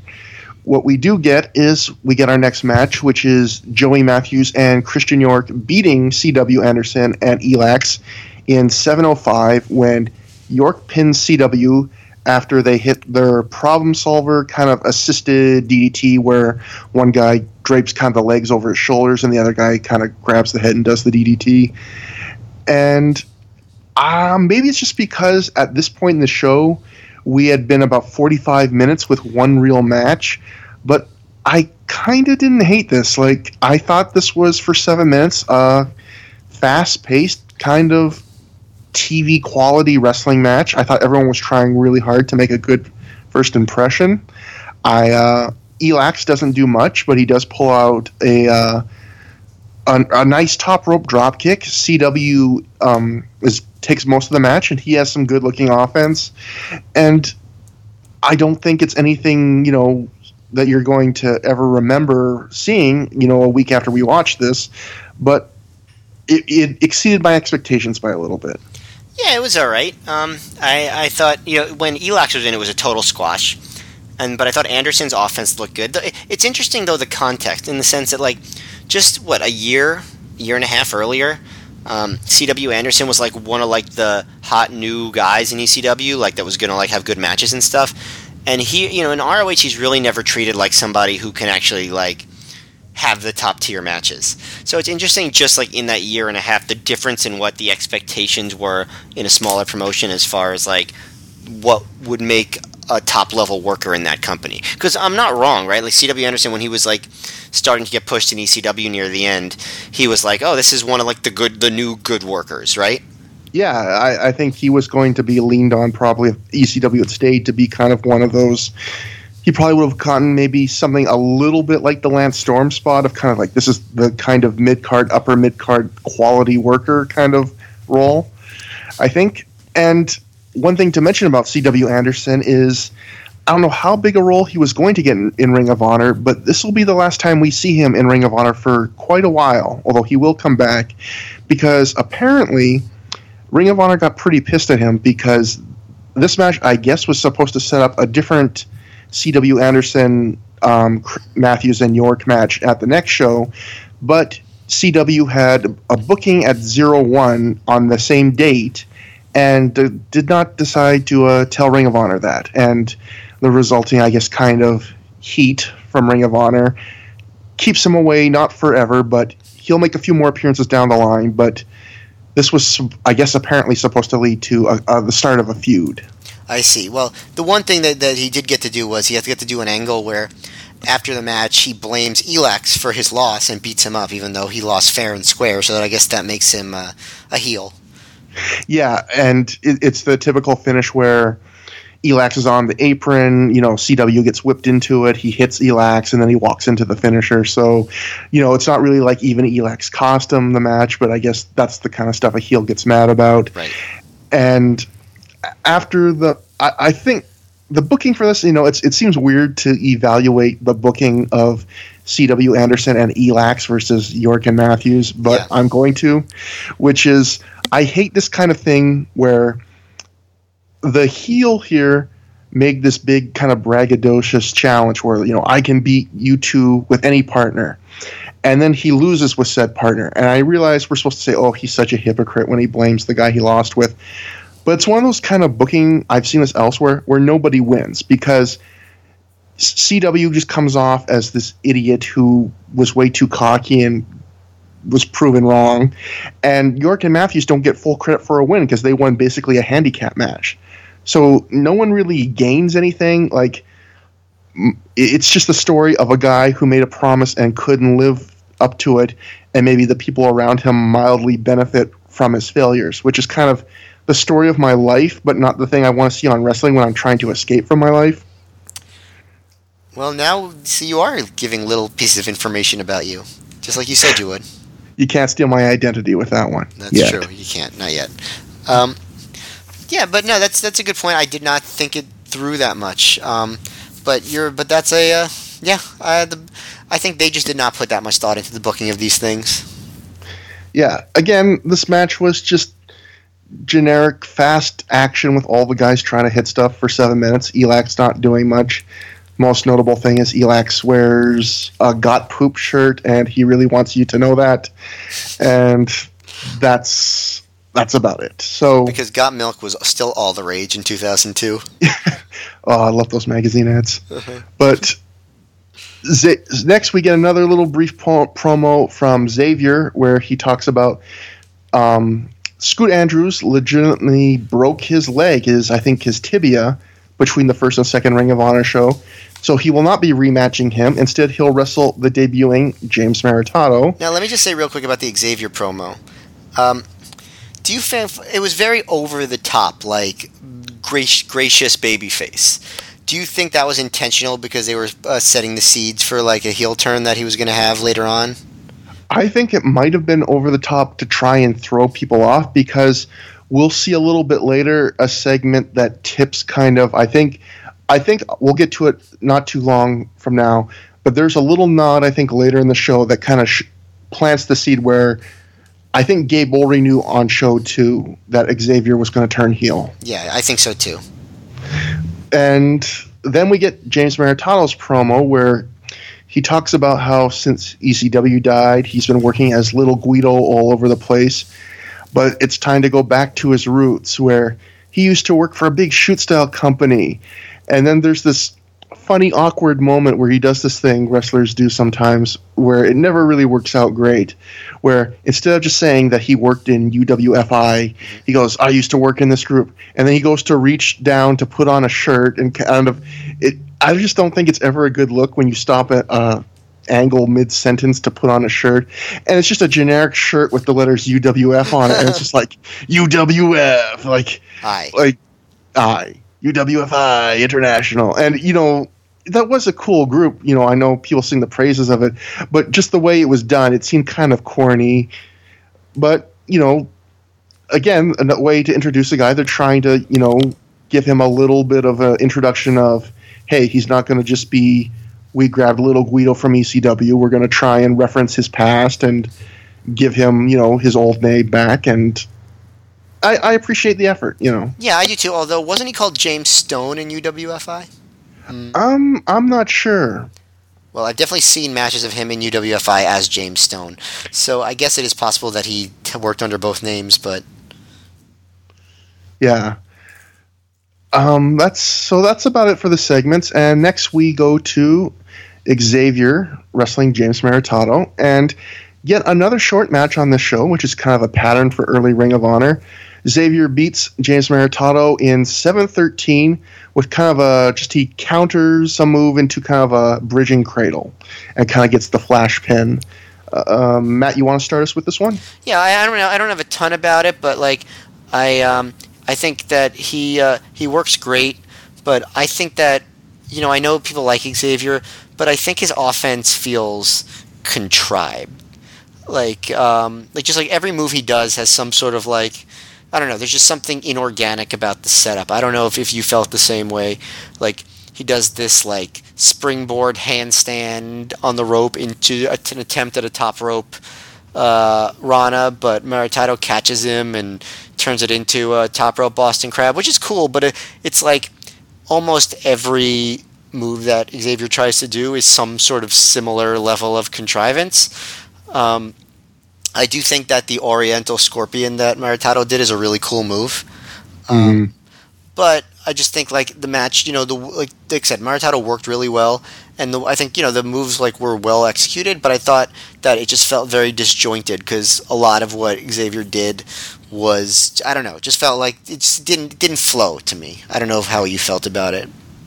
I thought it was a very average, short match. I would actually put it a little below the previous match, which I wouldn't have guessed on paper that I would do that.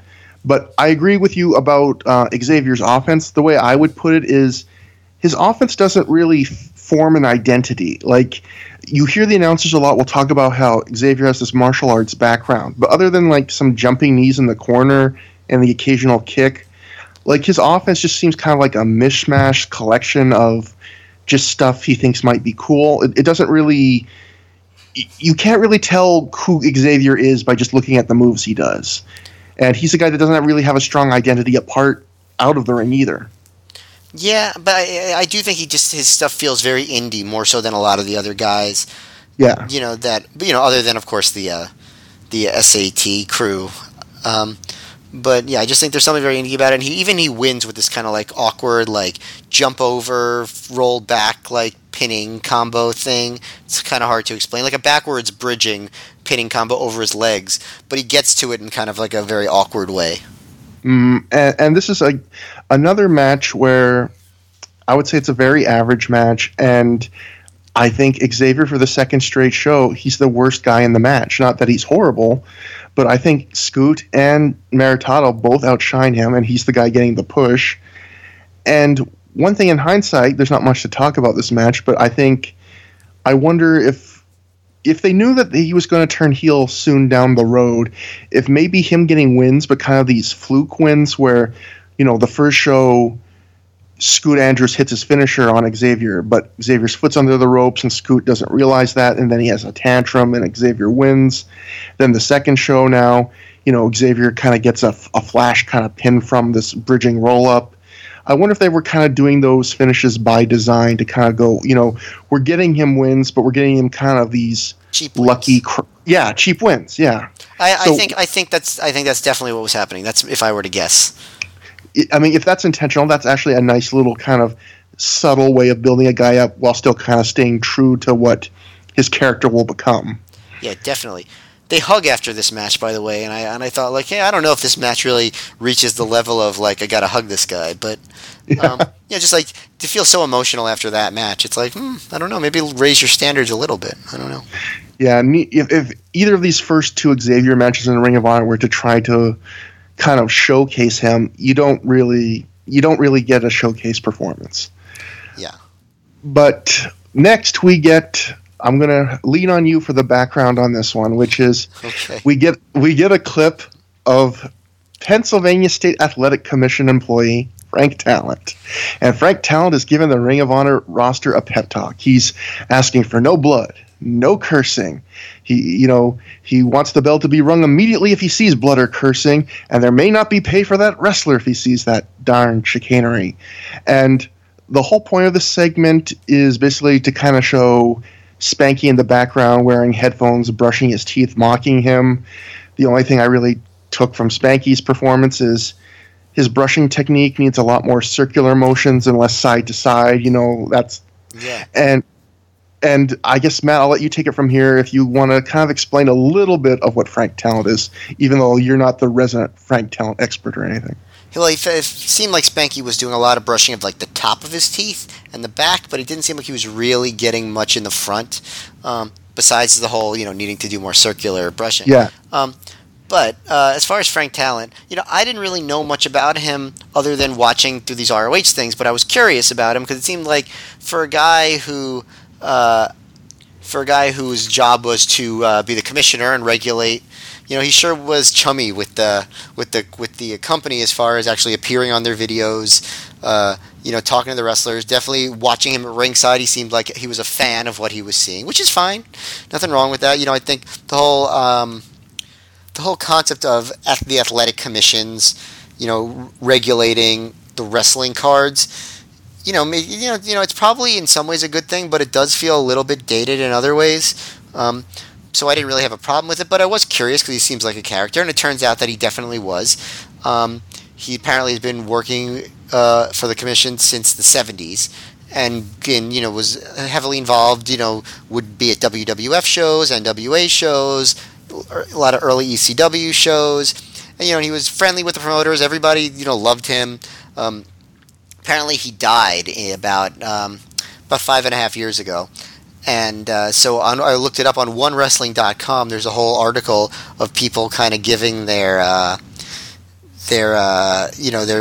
positive thoughts about Frank Talent, and they even included a quote from Ring of Honor founder Rob Feinstein, who says, in 2011 when Frank Talent died, he said, very sad tonight. Frank Talent has passed away today. He played a huge part in the Philadelphia wrestling scene. He was even at my first WWF event in 1983 that I attended, and I worked close with Frank when I ran ROH in Philly.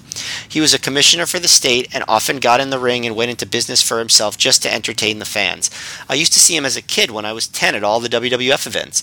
Then, when the NWA would run Philly, he was always backstage.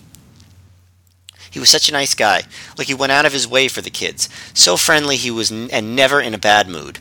He did all of the early TWA shows for Joel Goodhart and early ECW. He did CZW and was a true gem. He also loved, and I mean loved, giving locker room speeches to the guys. I even had him put into a few ROH spoofs that Doug Gentry filmed, and I still have them on tape. They were classic. He doesn't add bro in there. I remember we had Spanky rib him too. Every time Frank would see me, he was always so nice to me. I often would imitate his voice just to pop everyone around me. I will never forget the sound of his voice. This is a really sad day for wrestling fans in Philly. The shows will never be the same without watching Frank come out to ringside and talk to the fans. This one really hit me hard. R.I.P. Frank Talent. You will be missed by everyone in the wrestling business.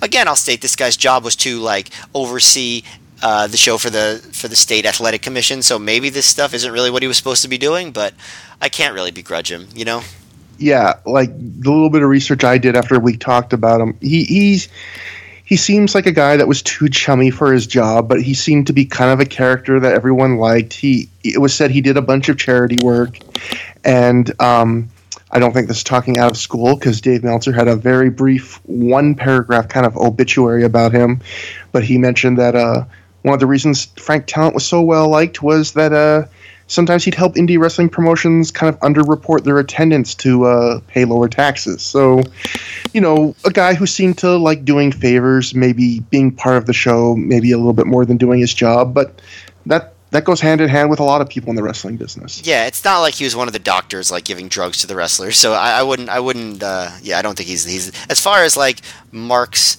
who are supposed to be regulating but are actually enjoying go. He's probably one of the more harmless ones, but maybe there's stuff I don't know. I don't know. Yeah. Next we'll get an email from someone saying, "Oh, don't you know he helped cover up Jimmy Snuka's murder?" Or then I'll feel horrible. Oh my god. Oh damn it, Irv Mushnick! I'm sorry. Thanks for listening. For the record, that was a joke with that, but yes, I guess that was a joke. I guess anything's possible. But yeah, so for anyone that sees these Jimmy segments, Snuka was not murdered. It was the murder that Jimmy Snuka allegedly committed. Oh yeah, or was it? Think about it. Yeah. But yeah, so it's just a colorful character, and we go to another segment of colorful characters, which is the Natural Born Sinners do a backstage promo where Homicide says that they'll literally kill the Boogie Nights. Yeah, then we're going to kill you, is what he says. We're going to kill you.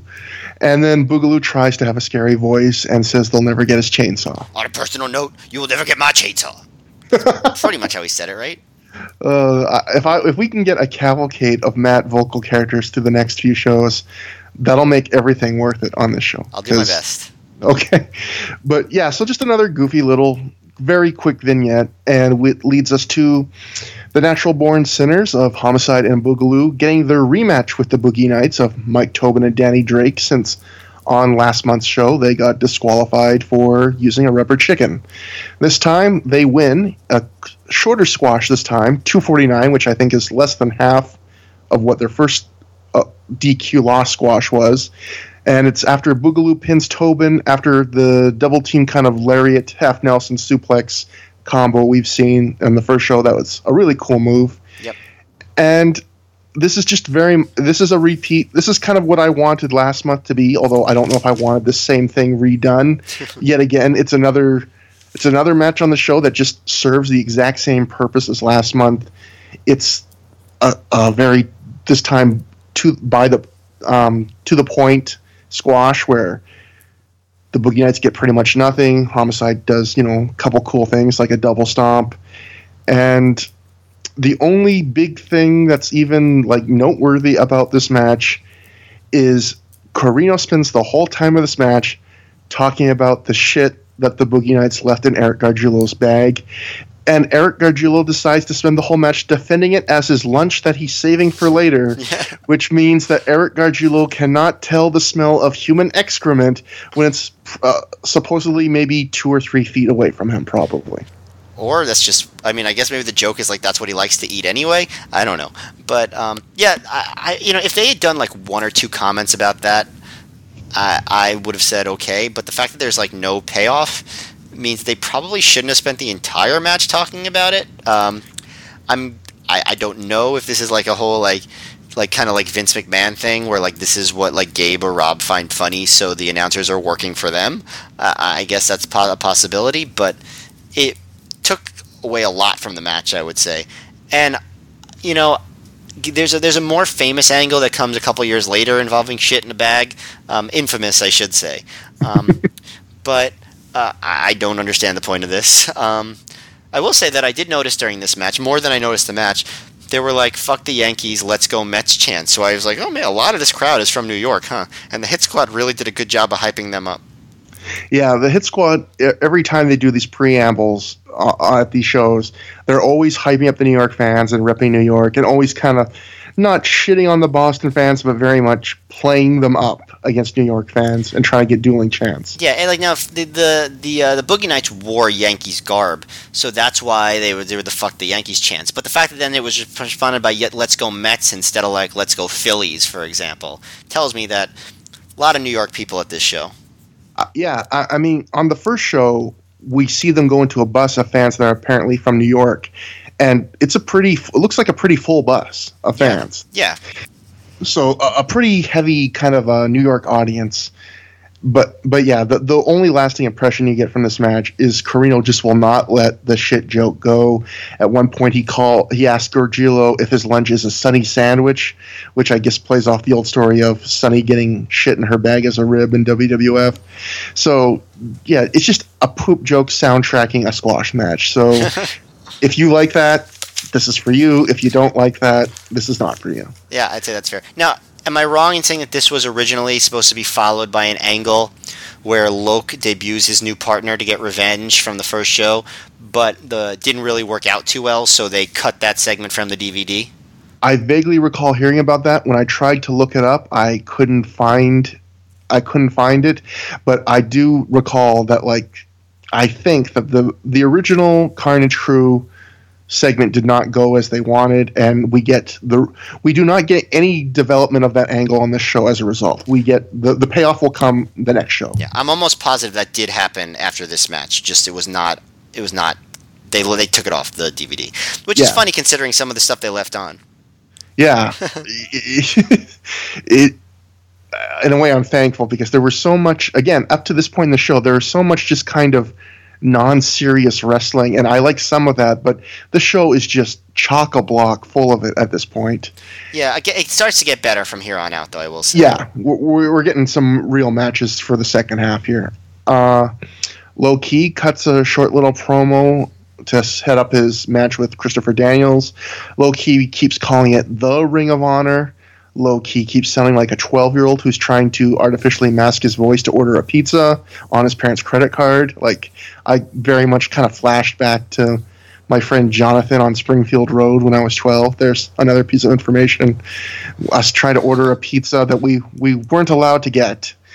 And that's about it for this segment, which leads to... Whoa. Okay. Tell me more about this. Tell me more about this Jonathan character. No, I'm just kidding. We can go. He was from the wrong side of the tracks and was attracted to my brains and easygoing demeanor, and we had a short-lived friendship and a tumultuous love affair. Okay. But no, just kidding. That sounds good to me. Okay, we weren't friends. Everything else is true. So next is the second match of the Round Robin Challenge. Low Ki versus Christopher Daniels. So Daniels' second match of the night, Low Ki's first. And Low Ki gets the win here in the shortest match of the Round Robin Challenge, 11:02, when Daniel submits to Ki's favorite kind of finisher, the Dragon Clutch, which is kind of like a Dragon Sleeper combined with a Camel Clutch. And Matt, since I went ahead last time, you should get to start this one. It's fair. I thought it was good. Like, I don't have a ton to say about it. I don't think it was quite the level of, like, consistency as the first Round Robin Challenge match. I don't think it had quite of the same level of storyline, but I thought that that Low Ki just, like, it's all about in these matches, like, his offense. Like, his offense just looked so good, and he had a really, like, great kicks. There was a really cool spot where, like, Daniels was on his knees and, like, kind of, like, has his arms out, and Ki, like, kicks the arms away and then spins around and kicks him in the face. Like, I feel like the match was kind of all about that. I think Daniels continued to look good, but I just thought this was a showcase for Low Ki. And it was, like I said, it was a really enjoyable match. I'd say by far the least memorable of the three Round Robin Challenge matches, and like and not nothing close to the main event of the first show. But I think it was a really good match. It kind of gave you a little taste of what these two guys would be capable of if they were to have, like, a long form, like, full 20-minute singles match. I completely agree. First, I completely agree about I think that spot you mentioned where Daniels is flipping the bird and he just so efficiently kicks it away and then rotates right into another kick right to Daniels. That's, I think, that's my favorite spot of the whole match. It kind of just puts over, like, how precise and kind of efficient Low Ki is, just a cold-blooded killer. I love that spot. But I would agree, too, this is not a bad match. I would call this good. Not even very good. I would call this good. But it's the least of the three Round Robin matches. And with Daniels and American Dragon, I said that's a match where you can tell they're holding a bit back, but it was such a good story, and they gave you enough where if that was their only match, you would have been satisfied. This is a match where it was a good match, but if this is all you would go, if you had no other Low Ki Daniels matches on the show, I don't think you would have been satisfied. This is not what you would hope for if you just saw Low Ki and Daniels at the top of the card in one match only on a night. And I think a big part of that is just it's missing the story of the first match. I mean, Daniels works over Low Ki's neck a little bit, but not as much as he does Dragon. Low-key sells his neck a tiny bit, but not as much as Dragon sells, and there's nothing that really replaces that story. It's kind of Daniels gets a section at the start, Low-key gets a section in the middle, and then they kind of get a couple minutes of kind of back and forth at the end, and it just feels like a match between two really quality workers, but just something they need to get over with to kind of move on. You know, it's Daniel's second match. It's Low-key's first before he moves on to a much longer match. One thing I really liked is I noticed in this match, Daniels has really good kind of comical selling where he doesn't quite Shawn Michaels against Hulk Hogan at SummerSlam it, but like the kind of wobble before he falls down. It's that kind of straddles the right side of the line where you can kind of laugh at it without being like taken out of the match.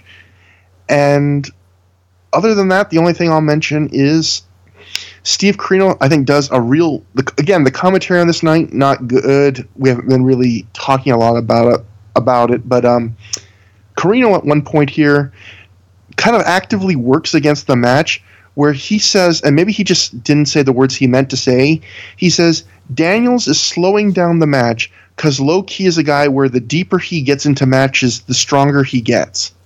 Which makes zero sense because if that's true, why would Christopher Daniels want to make the match go longer? Yeah, I think he just kind of slipped on his words a little bit because they were talking like a mile a minute. So they when that happens, and I know it just from like doing podcasts, you get lost in your sentences sometimes, and I think that's probably what happened to Corino. But yeah, I think what you said is true. I do think the match was, it had a noteworthily good execution of moves. So I think that's something that makes it stand out among other matches that might not be that long or impressive. Their execution is just so good. And they still had like the finisher kick out. Low-key kicked out of the Angel's wings, and he won with his finisher, the Key Crusher. So that was good. The Dragon Clutch. Oh, it was the submission. Oh, sorry. Yeah, I just no problem. I wrote that down wrong. I don't know. Yeah, he has a lot of dragon-based finishers. So that's true. It's okay. A lot of dragon key stuff. finishers. But I did notice something that I thought was funny. Whereas at the end of the match, Daniels was like, I don't want to, I'm going to beat you next time I wrestle you, and this time I'll be for the Ring of Honor title. And the announcers are like, oh my God, what is that? Like, they're stunned at the idea that this company might actually have a championship. Yeah, that's a real notable part where at the end of the match, Daniels gets on the mic and he does the same kind of thing he did after the main event of the first show where he starts with a very respectful voice where he kind of acts like he's going to shake the hand, and then he switches to the yelling, angry voice where like, what are you thinking? I'm not going to shake your hand, like makes excuses. And he does, the classic heel thing where he last month at the end of the show, he said he could have beaten Dragon and Daniels in singles matches. Now that he's lost to Low-key, Dragon and Low-key in singles matches. Now that he's lost to Low-key, he says, oh, if you weren't the second match, I could have beaten you. So he keeps moving the goalposts and leaves. And then, like you said, before he leaves, he says he won't wrestle Key again until the Ring of Honor title is on the line. And they freak out like someone just revealed that a twin brother or something. They lose their minds on commentary. Like, what's going on? Like, we gotta find out. Like, I won't be able to sleep tonight if I don't know why Daniels knows about the Ring of Honor world title and we don't. But this is the first time ever, I believe, that the Ring of Honor world title is mentioned on air. The mere idea of the concept. Like, it's not officially announced before this. Yes, but it should not be surprising that a wrestling promotion might decide to have a world title. Yeah.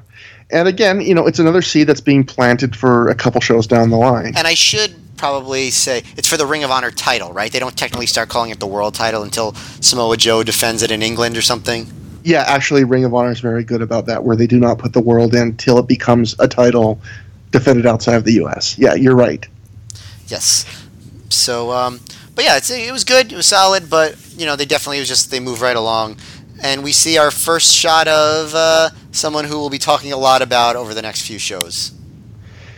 Yeah, we... Well, actually, before that, sorry. I know I skipped over a very exciting basketball segment. Actually, there's one little clip we get, I forgot to mention, where We follow Daniels backstage in kind of one of those long, continuous camera cuts that I actually think it's kind of cool that Ring of Honor was kind of doing, where they were trying to follow guys in and out of the backstage area in these continuous kind of camera cuts, and sometimes doing 2 segments kind of without cutting.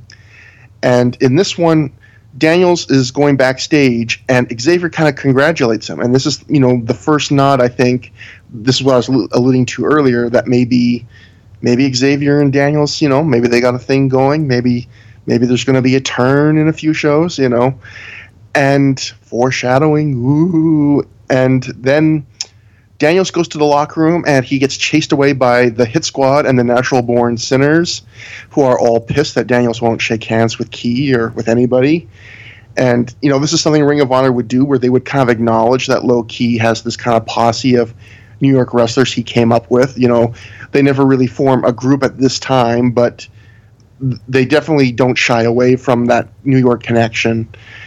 And then the camera keeps following Daniels, except then Spanky steals the attention from the cameraman, and he's breaking out dance moves and wants the cameraman to watch his dance moves. So we completely lose track of Daniels, and I like that Spanky's character at this point was just that he was a goofy spaz. Yeah, I like it to a point.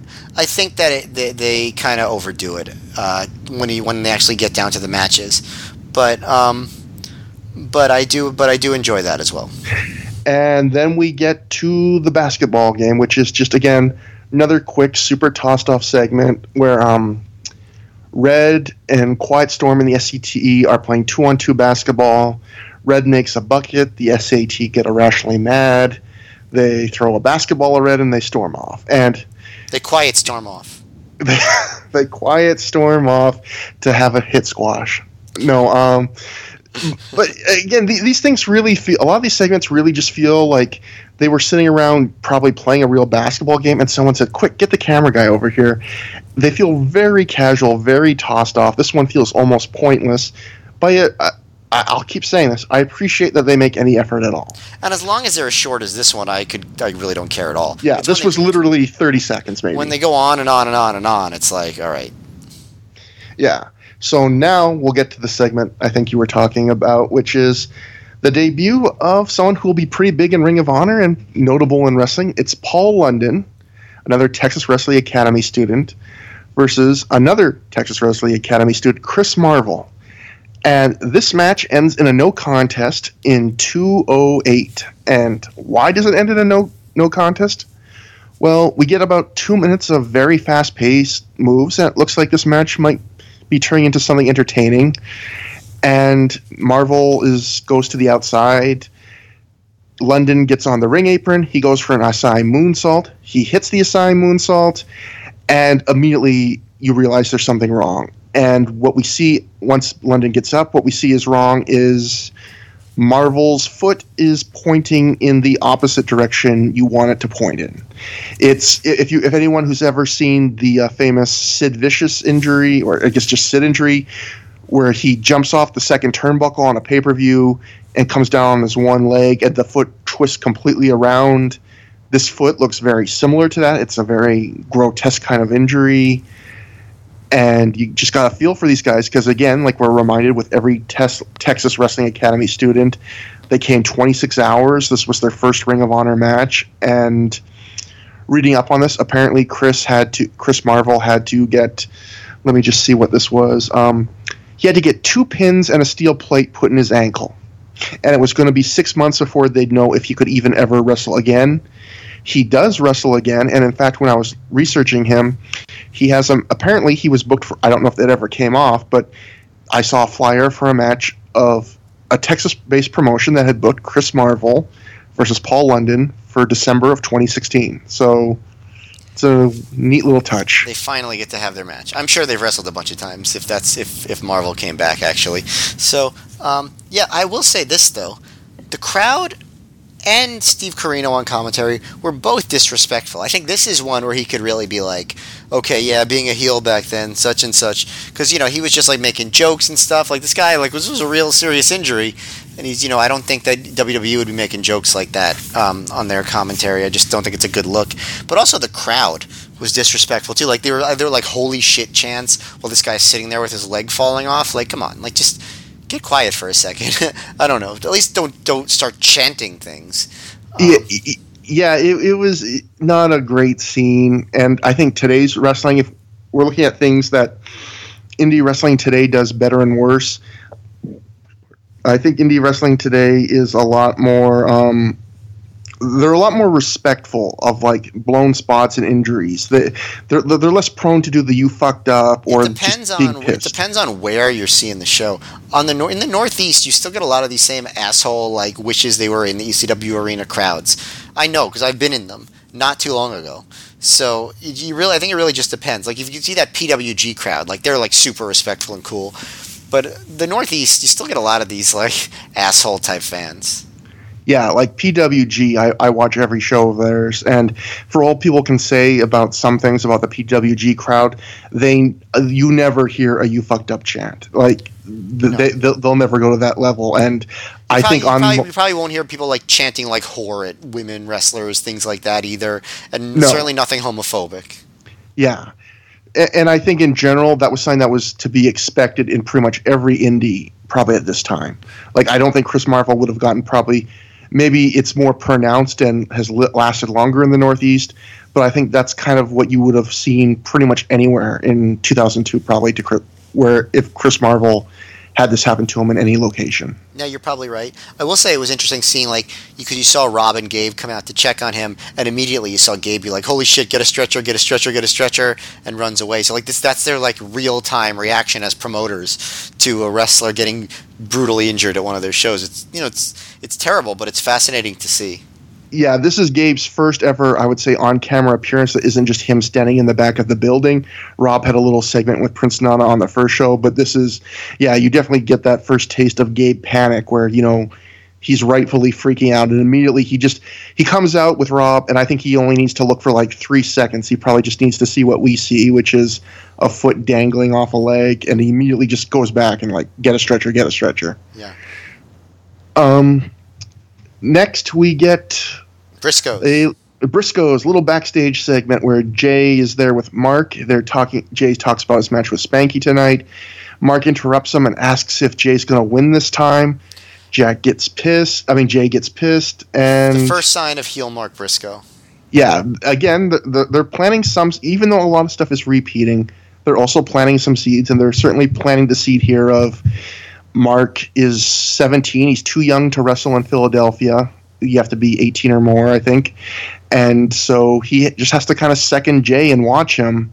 And he's not, he's razzing his brother, and his brother's getting pissed off. And that leads us to Spanky versus Jay Briscoe. And with Mark escorting Jay to the ring, this gets 11 minutes and 23 seconds. Spanky does not use genie in a bottle this time. Oh, that is so disappointing. I forgot to mention in the first show, one of the most inspired ring music choices on the first show was Genie in the Bottle for Spanky by Christina Aguilera. And this time he drops it after one show. Whoever made the choice to cut that, huge mistake, unforgivable mistake. But Spanky does win here, so maybe it brought him good luck. He wins at 11:23 when he pins Jay with the sliced bread number 2. And Matt, you want to start this one? Well, first of all, there's some actual wrestling at the start. And then Jay botches a backdrop over the top. So you still see, as good as he was still a 18 or 19-year-old kid. He just couldn't get himself over the rope. And he just kind of like ends up crotching himself and like continues to go over. Spanky drops Jay face first on the top turnbuckle after dropping off the top rope. I thought that was actually a pretty cool but brutal move. I thought he looked really good in general, Spanky did, but the dancing and preening and stuff started to get annoying to me. I would have liked to see just wrestle a match. And they eventually do, especially when Jay kind of slingshots Spanky into the post. And Spanky actually hits his head on the post, and then he goes right into this high angle back suplex, and when he comes up you realize that he's busted open badly. from I guess hitting his head on the post, to the point where like this is actually like a one of the worst hard way juices I can remember seeing in wrestling, where it's actually like completely hard way. Can you think of a worse one? I'm horrible with memory for stuff, but yeah, like in terms of accidental stuff, he moved so fast I couldn't even tell at first if he had hit his head on the turnbuckle or the ring post. But it's one of those things where it's almost like his forehead just explodes. Like where I was saying for the Dragon Daniels match, the original kind of production and color quality and balance of the first Ring of Honor shows was so bad I couldn't tell he was bleeding. Here you can tell he's bleeding from a mile away, even with the production quality. Like blood all over his face after a minute or two. Yeah, he's gushing blood, but I will say the power of blood in wrestling, the crowd gets really into the match at this point. Like, they just are, like, first of all, it gives the match a storyline, which it didn't totally have before that. And, Spanky starts doing this springboard dive, like, from one rope to another onto the floor, and like, that has so much more impact with Spanky gushing blood than it would have if he had just done it on his own. Then he's a huge Spanky Chan after he kicks out of a power bomb, and then he actually wins with the slice bread number 2. So you never have to worry about anyone kicking out of the J Driller this time. But I thought this was good. Like I thought this was I probably liked it better than even though the execution wasn't as good because of the drama and stuff. I liked it better than Low Ki versus Daniels. I would put this a little bit lower. I would say this is above average, but nothing special. I would say I would put it below the 3 round-robin challenge matches, but I would put it above everything else on the card. It's something where both guys exhibit some good moves, but they don't really have anything else here. Again, it's another match where they just don't quite have the intangibles yet. They're that one step away from kind of getting the comfort level where you can kind of not just do the moves, but think about what you're doing between the moves. I completely agree. I think this match really picks up with the blood. I think they I don't know if they did this as a response to the blood, but there's definitely seems to be more urgency immediately from when the blood starts. Like they start picking up the pace and getting a little bit more intense, and you can, like you said, you can feel kind of the crowd, their energy kind of change a little bit when they see the blood. And I think one thing to note in this match is Gabe and Rob, I would have actually probably been more entertaining to see them when they realized the blood was happening, because I'm going to get to a little bit from the Observer reporting on the show, and I'll quote Dave here. Spanky was bleeding all over the place, and even he wasn't sure why. Belief is that when he took a half Nelson German suplex, in going over, his own knee hit his head and split it open in the middle. At one point, there was fear that the Athletic Commission would shut down the show after Marvel's leg injury, as he apparently said if another guy bled bad, they would stop, in particular if Dragon, busted open earlier and scheduled to come out, bled bad.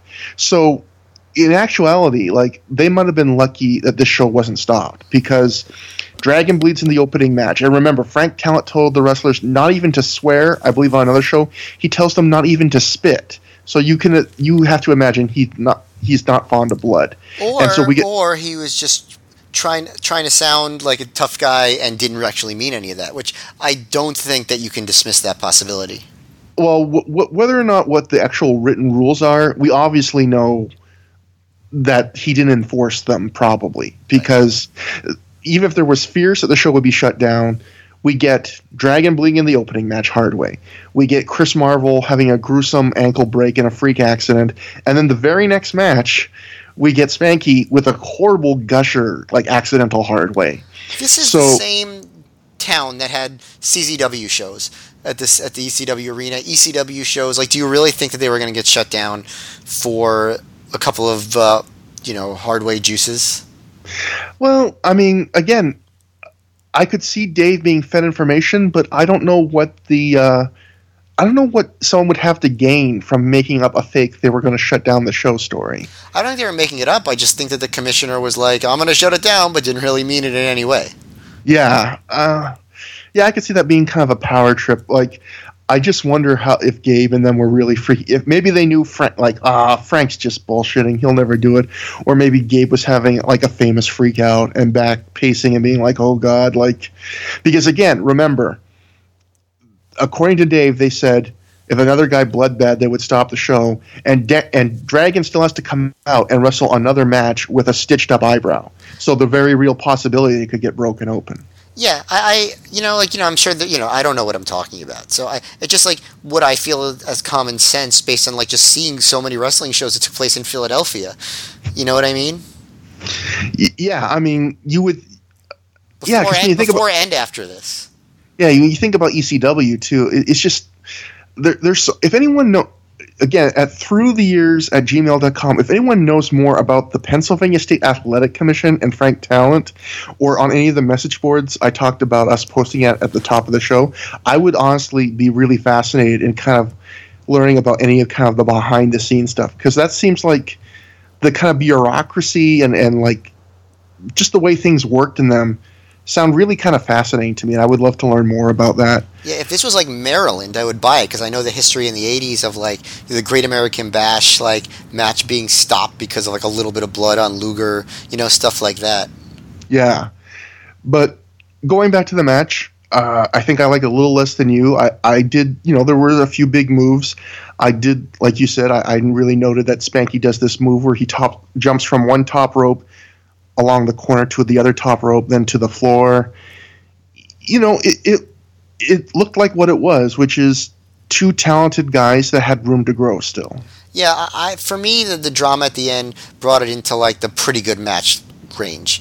I liked the intensity there, because you didn't see that too much on most of the matches on this or the first ROH show. So that's what made me maybe like it a little more than you.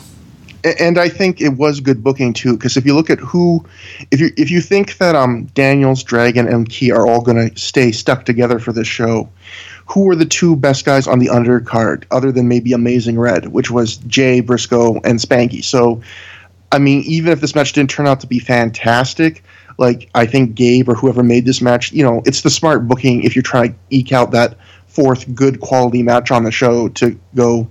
These two guys give us our best shot at this point. Yes, agreed. So, post-match, Mark Briscoe's a real dick, and he taunts Jay, saying that he's 0-2. Jay's not happy, and again, we're just building up that a little bit. And then we get a segment I know that you and I both really enjoyed, which is Gabe is in an office or something with some other, I guess, Ring of Honor RF Video employees on just an old school computer, cluttered desk with blank VHS tapes, and they're looking at the original Ring of Honor website. And there's a poll for who do you think the best Texas Wrestling Academy student is. And the choices are American Dragon, Spanky, Michael Shane, Shooter Schultz, and Lance Cade. And Gabe and Co. have a quick, 5-second discussion and decide to pick Dragon. And Gabe's just saying, yeah, Dragon's great. Just real offhandedly, which I thought was cute. Yeah. And then Dragon is in the lead at this point with 64% of the vote. And this is, again, this will come into play a little bit later in the show. Well, right at the end of the show, actually. I actually like something that seems so random. This actually will turn kind of into an angle that keeps going for months, actually, in some form. Yeah, I do think the presentation of it, their choice was funny. Because, most wrestling promotions wouldn't have a problem with being like, we ran this poll, and here are the results. But then they have to actually just do it in this, cutesy way of, just a bunch of bros hanging out, looking at the website and voting on it themselves. I thought it was a funny way of going about it. Well, Matt, you do this all the time where you sit in a chair and you get 3 or 4 of your best friends over and they don't sit in chairs. They just kind of scrunch down and crouch around you, and you'll load up WWE.com and just start looking for the polls. I know that's what I do at my house because, chairs are valuable and I don't want to wear them out. I got to ration out the chairs to my best friends. And you're chair worthy. And dudes love clicking polls.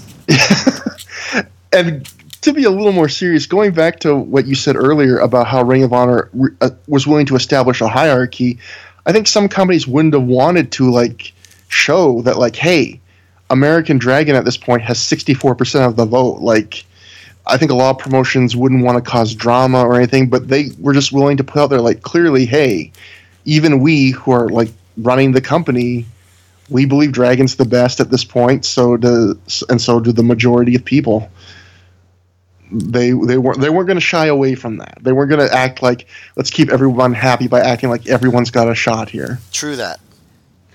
Okay, so we're getting deep into the card, and we get... I can't believe I have to... it seems like I always go first on the bad matches tonight, but we get... You can go first on the good one. No, I'm gonna stick to the either or. Without order, Matt, we fall into anarchy. But we get the SAT of Joel and Jose Maximo versus Red and Brian XL versus Divine Storm, Chris Divine and Quiet Storm, in a Lucha Libre style exhibition tag team match. And Red first it's an elimination match. As I just said, I didn't need to repeat it again.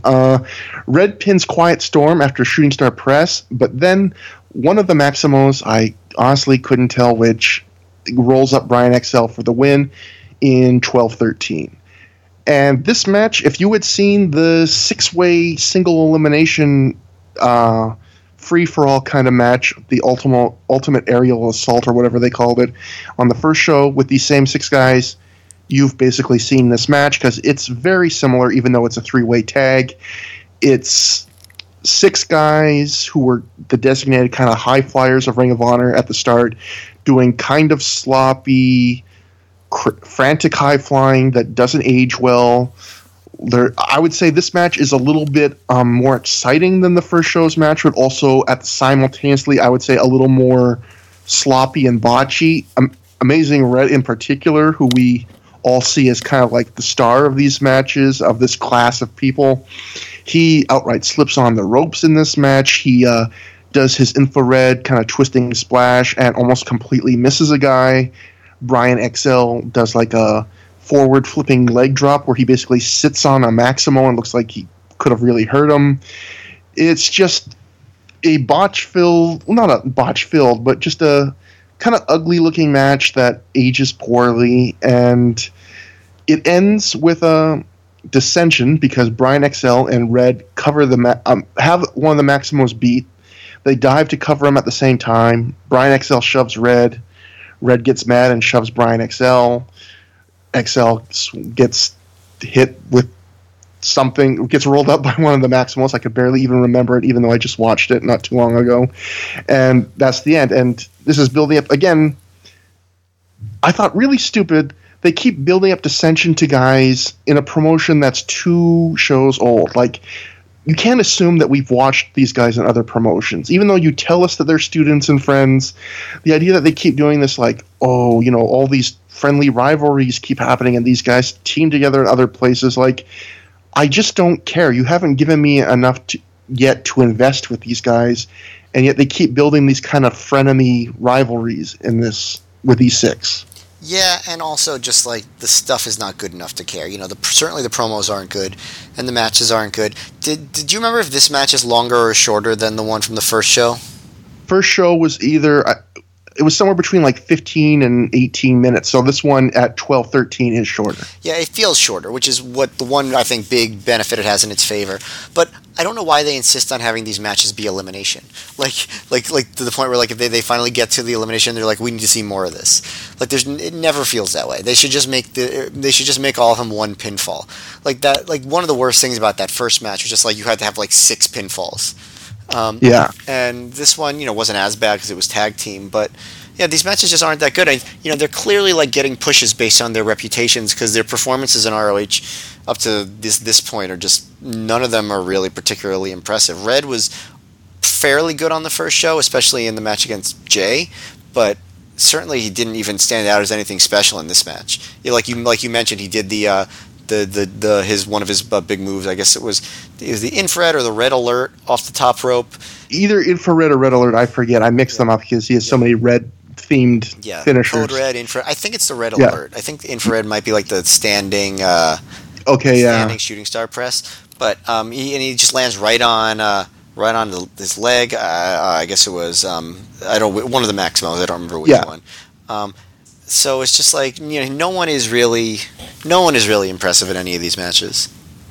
Yeah, and it's yet another segment on the show where it just feels like a continuation. I know it's kind of setting up something we're going to see on the next show, but it just feels like a complete retread of the first show of a segment that wasn't good to begin with. I think this ages poorly, but like I said on the match these six had on the first show, I don't think this was even great by the standards of 2002, but it ages even worse. Yeah. It's below average in my opinion. Well below average. I think it's a bad match. In my opinion. I wasn't bored by it, but it was one of those things where it felt like a complete car crash, and at the end of it I go, it didn't torture me to watch this, but I never want to see this again. I have like zero desire to ever revisit this. And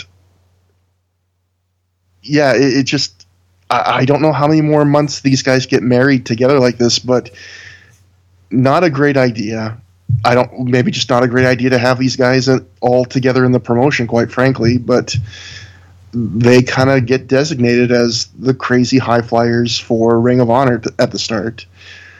Let me just see. I lost track of my notes, stalling for time. Well, I think then we get into a low-key promo. Yes, we get another way too serious, way too low-key promo. He's just, I mean, he's not good at promos at this point. Yeah, and he says he made Christopher Daniels respect him at the end of their match tonight, when the entire point of that post-match thing was that Daniels did not respect him. He wouldn't shake his hand. He still made excuses, so it was just a little bit tone deaf, I think, for what actually happened. Oh, the one other thing I wanted to mention for the last match I forgot was they keep referring to the Lucha rules and stuff, and at one point the crowd, to praise the match, chants Lucha. And it reminds me that in the early 2000s, I think a lot of US fans just used Lucha as a catch-all to crazy schmoz, high-flying indie matches, like the same way a lot of fans would call anything stiff strong style. Yeah, because this was nothing like Lucha. It's nothing Lucha at all, but just there's some guys with Spanish names and it's high flying. We'll chant Lucha. Like they're just chanting free. No, that's Libre. They're chanting fight, fight, fight, fight. Very dated, but that was the only thing I forgot. But next we get Ken Shamrock. Before the next match, we get Ken. Well, actually, let me just steal myself. American Dragon versus Low Ki in the final match of the Round Robin Challenge. But before they can start to wrestle, Ken Shamrock comes out and asks if he can guest ref. And this is a really interesting career point for Ken Shamrock. He had just finished up his first run in Pride MMA with a really good, really close fight with Don Fry. He'd come back later and do more fight for them, but really he's a bunch of months away from going to the UFC and fighting Tito Ortiz in the match that would kind of start UFC's big long run to where they are now. And so it's kind of this weird. Ring of Honor catches Ken Shamrock at this kind of weird crossroads time. And reading the Observers, I had completely forgotten this, but Ken Shamrock wanted to come back to the WWF during this time period. He was openly wanting to campaign to return in a part-time basis, and the snag was WWF did not want him as a part-timer. They wanted him full-time. Shamrock wanted to do MMA and wrestling at the same time. WWF was interested in using him to feud with Kurt Angle, but it never came together. So just kind of crazy where, Shamrock's post-WWF, just out of Pride like weeks earlier, about to go back into the UFC, and here he shows up in the second Ring of Honor show, to guest referee one of the bigger matches in the early history of the company. And if I remember correctly, the Observer also said that Ken and Ryan Shamrock were listed as a $2,500 group deal to wrestle on an indie show, or $2,000 if they just did an autograph signing. And at some point in the show, during a backstage segment, I think it might have already happened, Corino just offhandedly mentions, hey, that's Ryan Shamrock. So my questions are, did Ryan Shamrock get paid to show up at the show? How much did they make? And do you think Ken Shamrock would be worth, like, say, $2K to referee this show? This match? Yes, she probably got paid. I don't know if it's worth that money. I don't know that this match would be any less legendary if Ken Shamrock wasn't there. I mean, it's cool that he was there. But at the time, they, like when you're a small company, it's like, who knows what's worth it or not? Did they get to advertise him? I don't know. I know the Observer a week or two before the show had published in the Observer, Ken Shamrock will be at the next Ring of Honor show. So they probably did advertise him. So I guess that maybe it's worth it. I don't know. Maybe he's worth like I don't know, 20 people buying the tickets that wouldn't have otherwise. I don't know. And I don't know if they did this with Ken, but I do know that Ring of Honor would sometimes in this era, in the first couple of years, they would book a guy that maybe they couldn't afford his regular booking rate, but they would do kind of a combined appearance on the show shoot interview to kind of justify the cost. Like I think they did that with Terry Funk a year later, where they booked him to wrestle Punk and do a shoot interview to kind of justify like the price that Terry Funk would charge. So I could see them also doing that with a Shamrock, going, hey, do an autograph signing and a shoot and ref this match, and we'll give you a nice chunk of money. And yeah, that makes sense. We'll kind of justify it by getting all these different diverse things out of you. Yeah, the idea of paying money to see somebody just like make an appearance is so foreign to me. Like I'm not the kind of guy that would go to like an autograph signing or anything like that. Like I don't see the appeal in it. So, it's hard for me to get in the mindset of like what would and wouldn't draw when it comes to a performer who's not actually going to be like doing much. You know what I mean? Mm-hmm. And especially since this is after the show where Eddie Guerrero wrestled Super Crazy. So you've already been kind of spoiled in that sense, where you got especially Eddie, two pretty relevant, really good still workers in a match, and now you're just getting like a Ken Shamrock appearance. Yeah, exactly. Which seems like a step down. But anyway, in the third round robin challenge match, it was okay, I guess. American Dragon beats Low Ki in 32 minutes 7 seconds when Ki passes out in the cattle mutilation, which allows them to end the round robin challenge, with each guy having a record of 1-1. Matt, I know. Oh, you want to? Can you repeat the time on that match again? 32 minutes 7 seconds. Okay. So a little over half an hour. Gotcha. So, Matt, I think we both really like this match, but I think you absolutely loved this match. So how about you start on this one? All right. Well, first of all, Shamrock, I think to kind of like set the tone, he does the whole like, I'm going to read the instructions on the mic in the middle of the ring thing, which he did not do at WrestleMania 13. But I thought it was a nice little cool touch. So let me see. I have a lot of notes here, so I'm going to try to like maybe not read all of them, but like just so if I'm like pausing for a second, that's why. But so it starts out with chain wrestling, but it's like starts out not with chain wrestling, but with like submission MMA stuff, and it's like very snug, like they're really wrestling. And I almost wondered, because we were talking about how they didn't plan anything when we were talking before the show, like were they? I wonder if they just went out there and be like, well, let's just like grapple with each other like for real, and just like whatever happens. Like yeah, sorry, I was just going to get this in quick because you mentioned it. The thing Matt's referring to is me and Matt were talking before the show a day or two ago about this. I was watching an old shoot interview of American Dragon, Bryan Danielson, and in praising this match, his big compliment to this match was him simply saying there was nothing for us to remember. In other words, he was basically saying, we were able to do that match without really having to plan anything. We just went out and did it organically. Yeah, and I said before I read my notes, I'm going to read what Danielson wrote in his book about this match, because he has a pretty decent chunk. He says, Ring of Honor shows were long, and being in the main event was always tough because every match on the card was trying to steal the show. I wouldn't say that was true about this show. I don't know. But Gabe was smart, and for the final match, he booked legendary MMA fighter Ken Shamrock to be the special guest referee to give the main event a special aura. Given Shamrock's past, Ki and I wrestled a match that was a hybrid of martial arts and pro wrestling. We used legitimate arm locks and knee bars as well as hard kicks into the legs and head, but then we'd mix it in with more realistic, hard-hitting elements of pro wrestling. Inspired by the match Regal had with Chris Benoit 2 years earlier, that was the one at the 2000 Pillman Memorial Show, to give it a more realistic element and make it seem like a fight, we avoided things like hitting the ropes. I ended up beating Ki when he passed out while in the cattle mutilation. out of all the matches we had during that period, to me that one was the best by far. Overall, this second event, more so than the first, cemented Low-Ki, Daniels, and me as the top guys in the company. After the show, ROH became a monthly booking I could count on, which was pretty hard to find in the world of independent wrestling. So I think that kind of tells you kind of their mindset going in. But I really do feel like it was probably they were just like they were wrestling. And you really noticed the stitches above Dragon's eye during this. I thought the announcers did a good job of putting over Dragon's neck injury, but they were still, yapping to the point where it was a little bit distracting.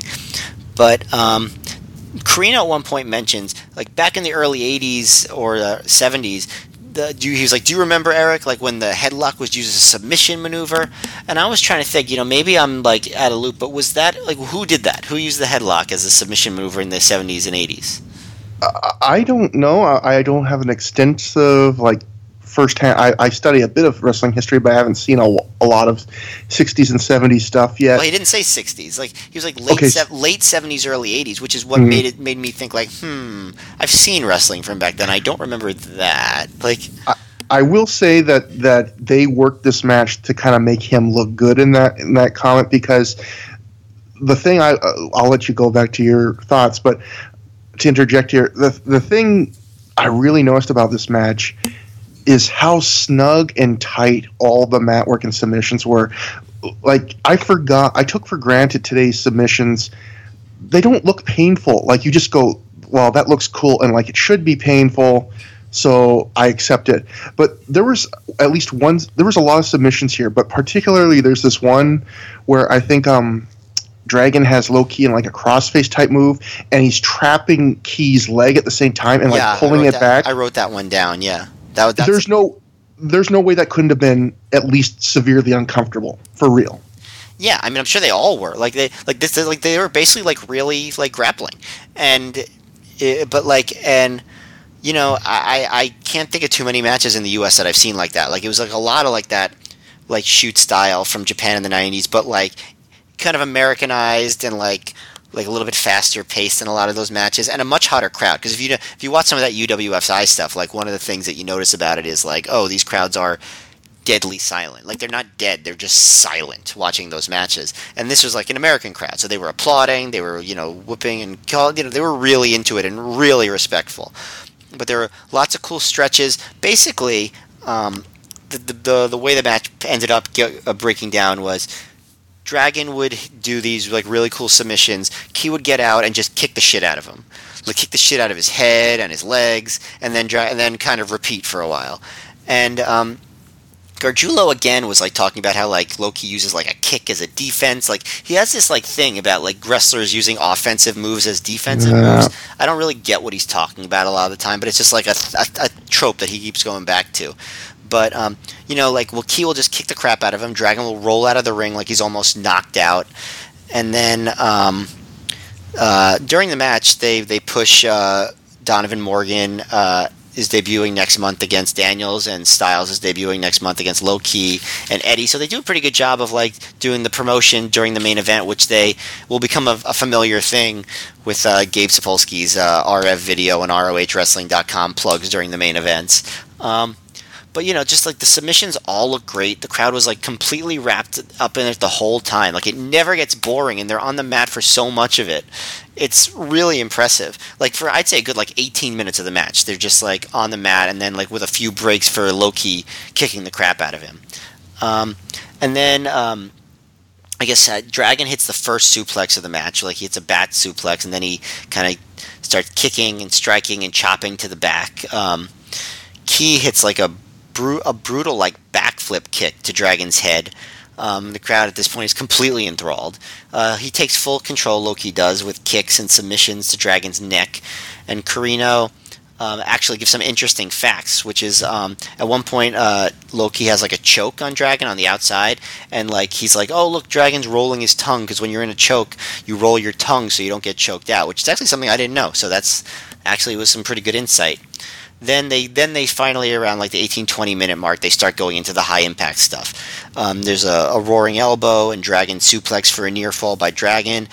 Dragon goes for the top rope headbutt, but it goes right into Loki's feet, which I think the announcers actually missed that Loki got his feet up. They seem kind of confused.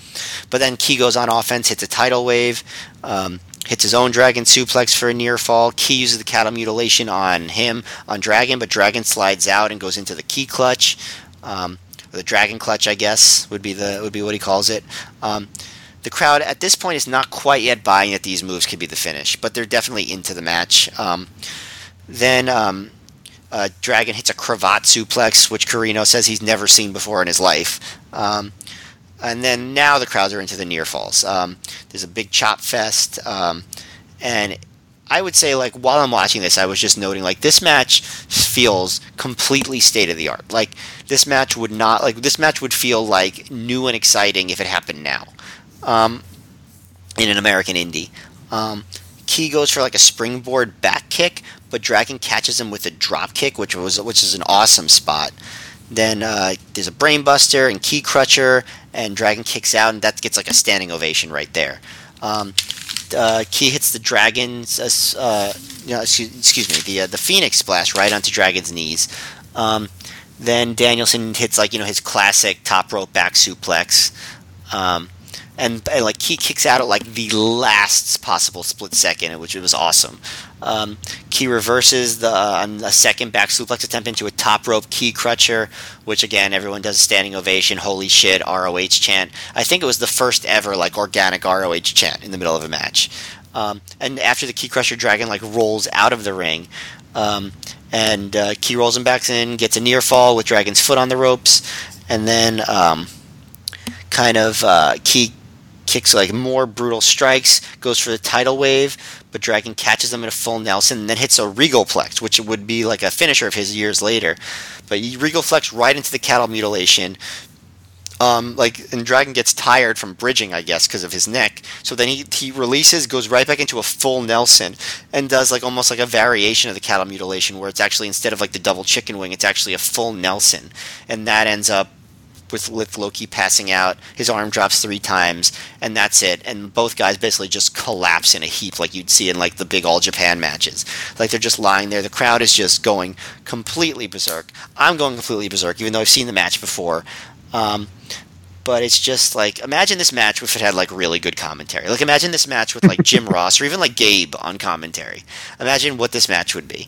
But yeah, to me this is a 5-star match. Like I just like when I can watch a match from 15 years ago and be like, whoa, like this is like new seeming now. Like that's really impressive, and the it's flawless. Like what can you name like a flaw of this match? And besides that, it was influential. These two guys ended up having a huge career. The company ended up being huge because of this match as well as the previous main event.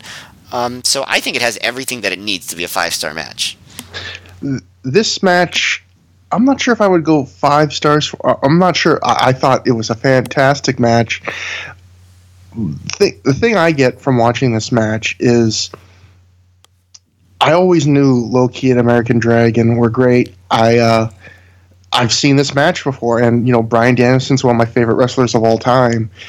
But this match almost impressed me more than I thought it would, and I thought that would have been impossible to do, because it's weird. You watch this match, and maybe it's just because we've been watching, the first 2 entire shows before this, before we saw this match. I don't think there are 2 other guys in that scene that could have had this match if they had wanted to, if they had tried to. No, wait. Well, I'll go one further. I don't think there were 2 other wrestlers in the entire country. Yeah, I don't think anyone else was capable of having this match, even if their life depended on it.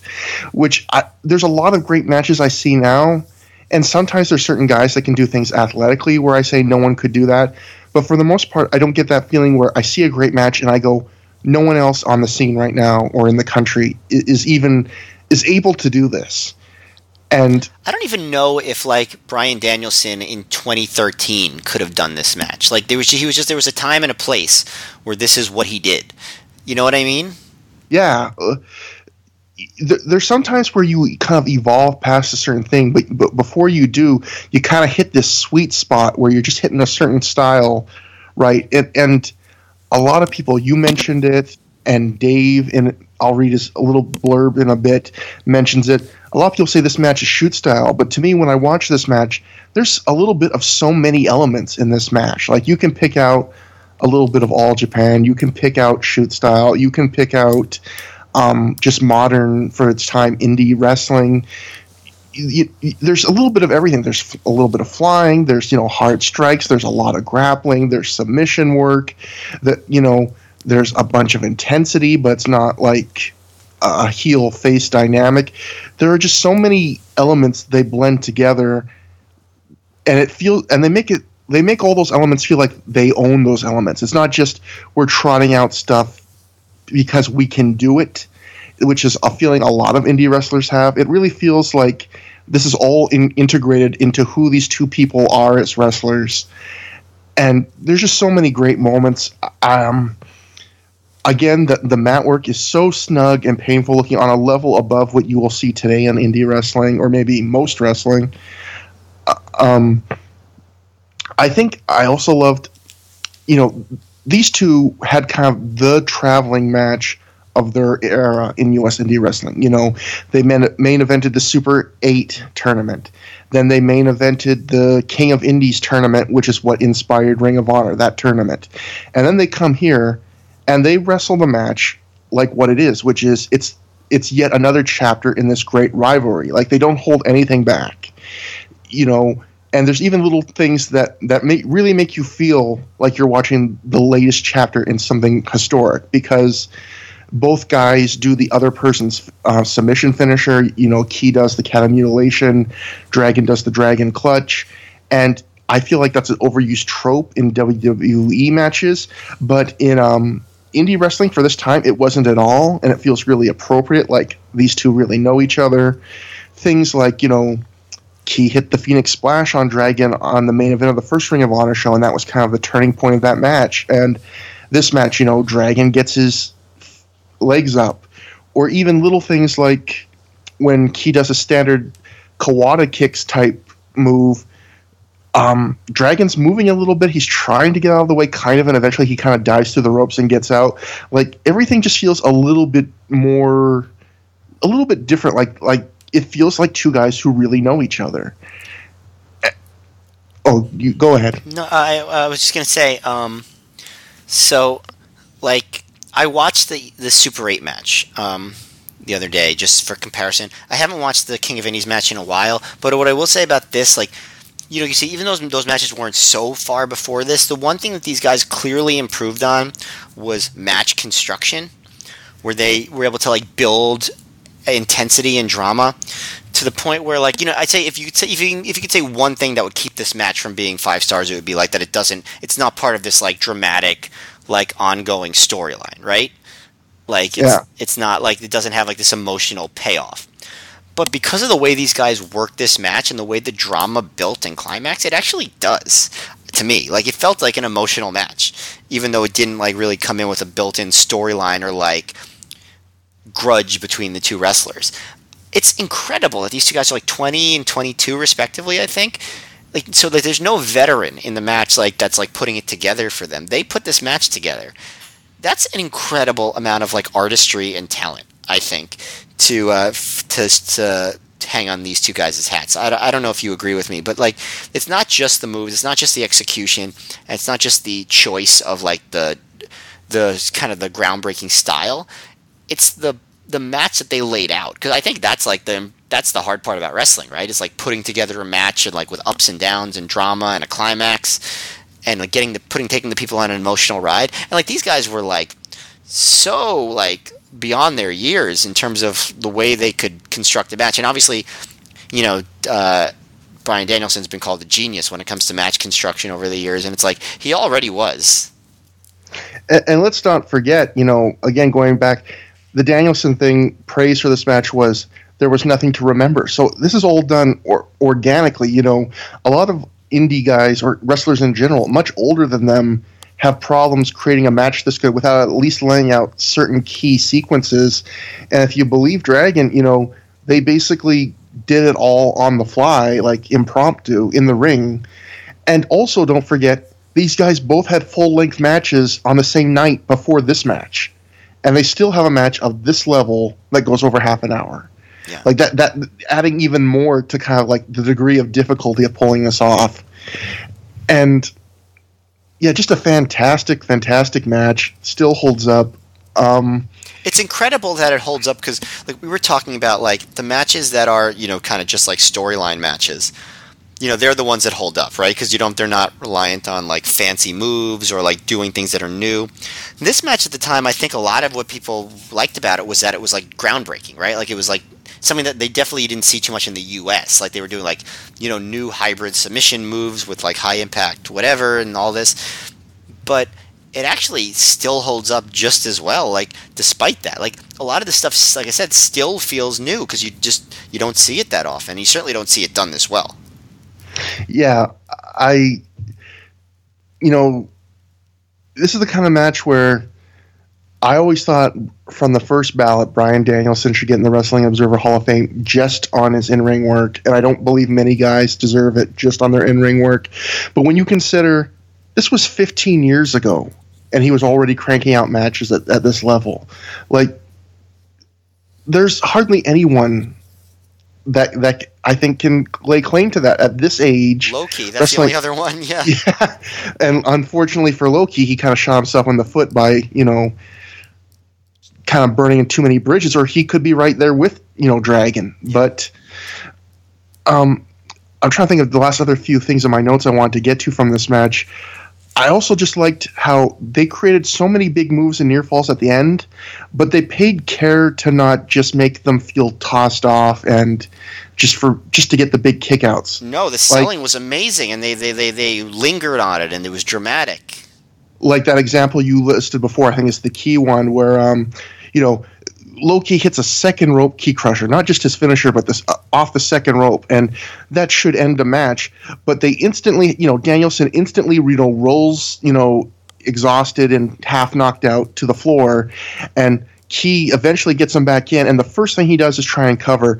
But just doing that simple move completely justifies the kick out, and it makes it seem like a bigger deal. Like, if Key wasn't so exhausted, he could have gotten him in the ring sooner. If Dragon hadn't had that barely enough, awareness to get out of the ring, he would have lost. And just stuff like that. They give you that extra little touch of care that other matches weren't giving on spots like that to kind of make everything feel less like a collection of just cool stuff. Yeah. The more I talk about it, and to me, this is one of the best matches I've ever seen. Like, just in terms of everything together. After the match, even the announcers, when you see them finally getting to their feet and getting the chants and shaking hands, the announcers finally stop speaking so loudly, because even they can't just get over the awe of it. And it's the handshake that happens, it feels very genuine. Even watching Ken Shamrock, he seems in awe of it. And remember maybe I was talking to you or someone else. We were talking about does Ken Shamrock even know that he was a part of something so incredible? I'm sure he knows how a big deal the Austin Hart match was. Yeah. But does he have any idea of how big of a deal this was? And watching him here after this match, yeah, I think he does. Unless his memory is completely shot. I think he knew this is I think if you asked him about this, he'd be like, "Oh my god, that was oh my god." In the Bryan Danielson shooter interview, they asked him, did Shamrock say anything to you after the match?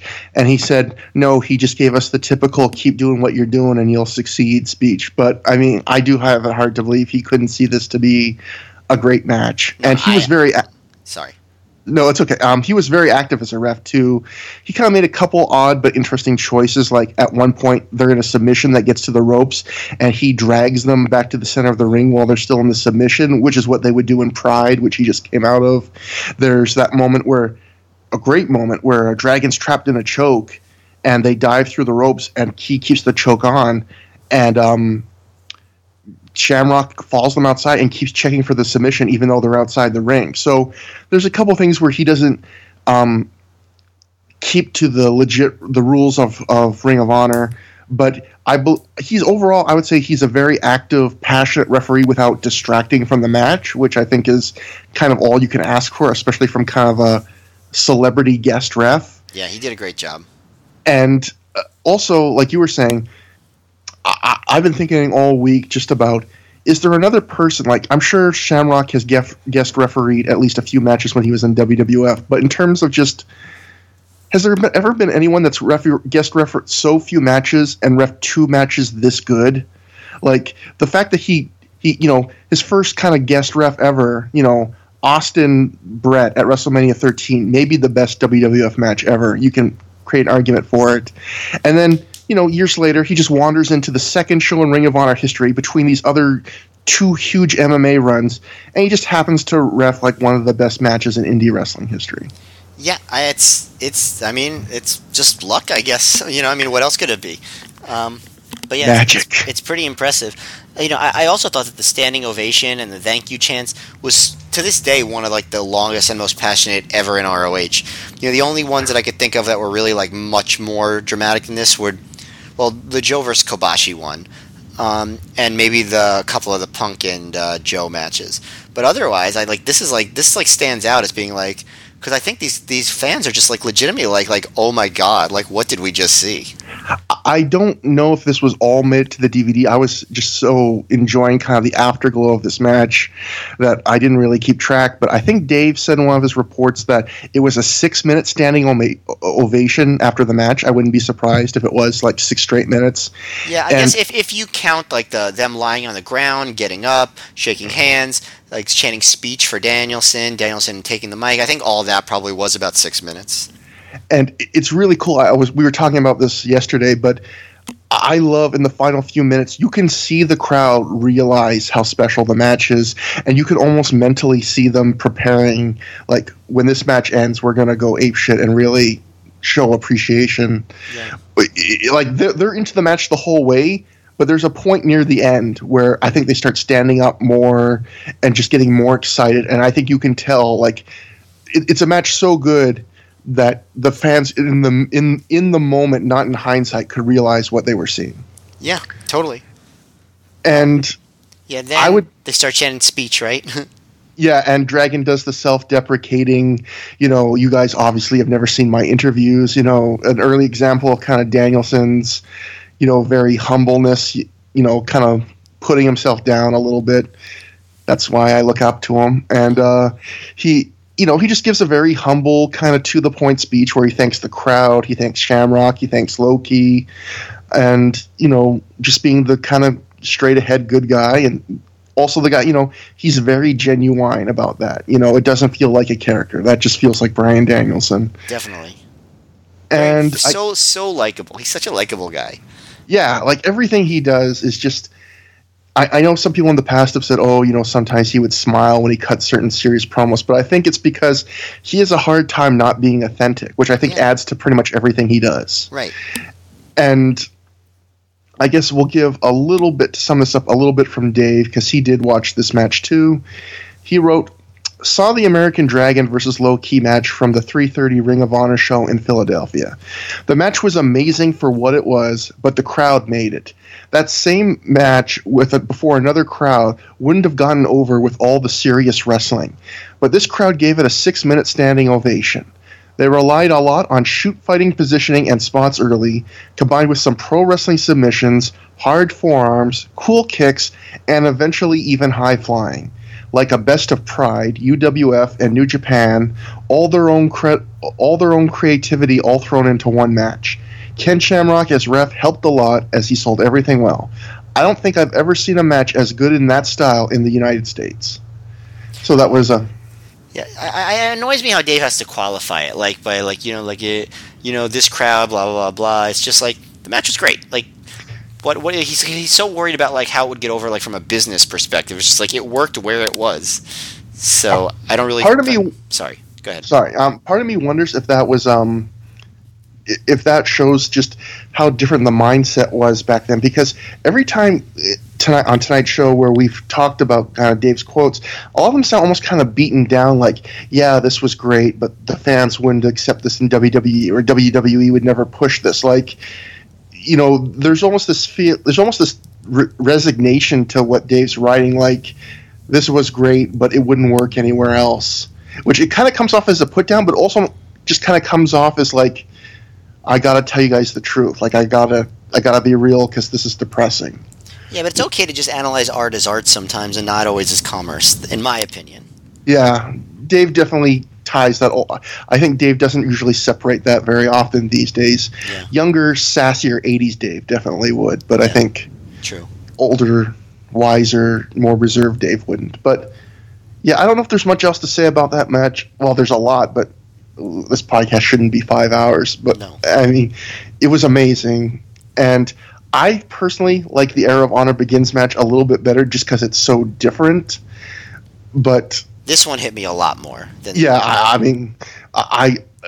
It was listening to you talk about it now actually makes me like the match even more. It just how passionate you were about it. Mm-hmm. It got me more excited for it, and it's crazy where they don't have a lot more notable matches together after the singles matches. No, this is kind of like the end of an era. Which is weird because it feels like they could have gone to this well way more. I know this same year they have a tap-out match in Jersey All-Pro Wrestling that Dragon really puts over in a shoot as a match, maybe not on the level of this, but also another one of his favorites. And they have a match a couple years later in Ring of Honor that ends in a DQ, and I don't know how much else they have other than that. Yeah, I'm not sure. It's kind of, for as legendary as this was, it feels like they could have done even more, but it just never came together. It's kind of cool having this as like the one, like this is just like the one artifact, and they just like let it all hang out, Yeah, and what these two shows, now that we've seen the major match, now that we've seen not just these two shows, but all the major matches from these first two shows, Ring of Honor wouldn't be alive without Gabe Sapolsky and Rob Feinstein and Kerry Silkin and Doug Gentry probably. But it also wouldn't be alive without American Dragon and Low Ki and Christopher Daniels, particularly the first two. Without them in these first two shows, these shows are nothing.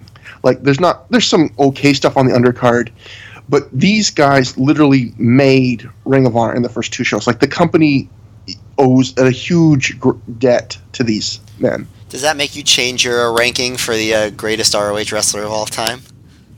Well, I think I'm just teasing. Yeah. Well, we'll have to see.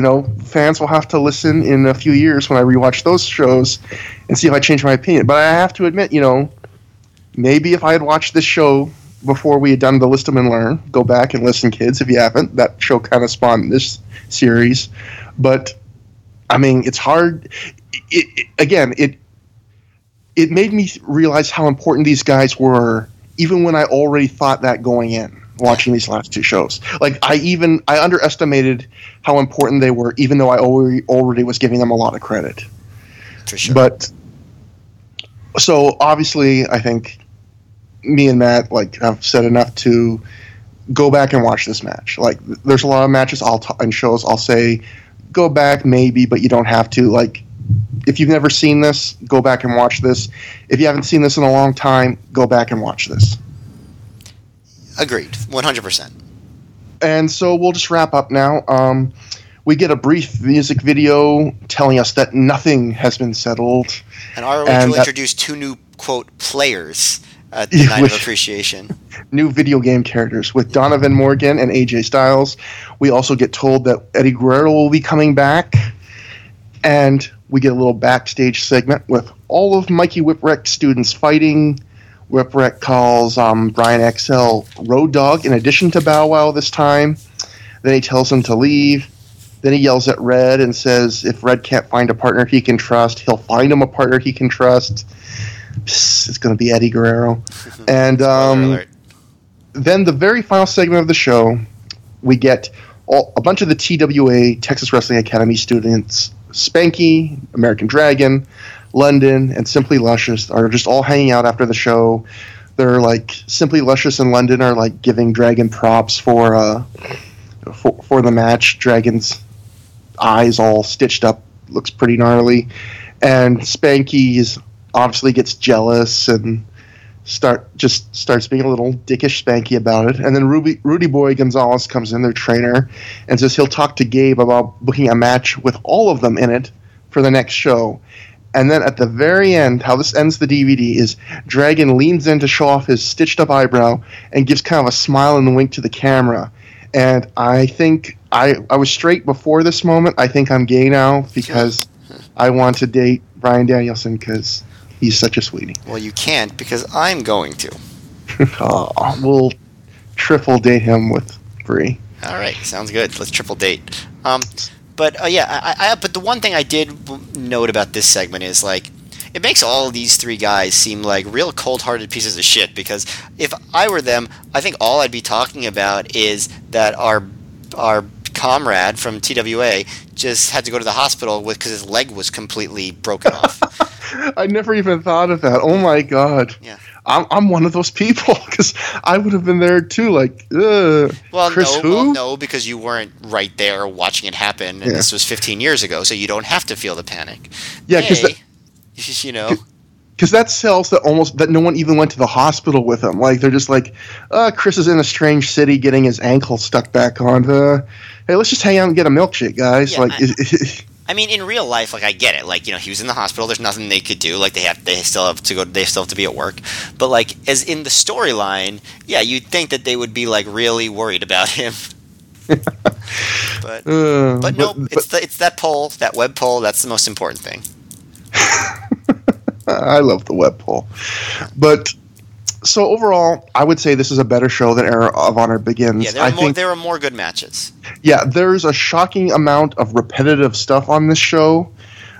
I think these first two shows kind of stand together in some ways, but obviously the big change they made was splitting that great main event into 3 matches, and so instead of getting one great match, you get one great match and a very good match and a good match, which makes all the difference, I think. Yep.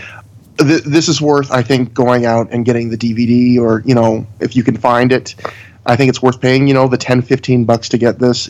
There's enough good stuff, particularly the bookends, the opener and the end. And, especially, this is a great DVD to show people early era Bryan Danielson, because you get 2 great examples of how great he is in this DVD. That's true. If you happen to meet random people that are like, I'd like to see some early era Bryan Danielson. Yeah. I missed the show for you.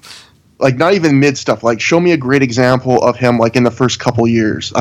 This would be the show I would pick. I would say just watch his 2 matches and you'll get a pretty great picture of where he was at. But saving that, find the main event at least and watch it. Yes. The main event's the only essential match, but I feel like you'll get enough out of the opener too that it probably warrants it. And there's a couple funny goofy skits and things like that. Yeah. So it's worth $10-15.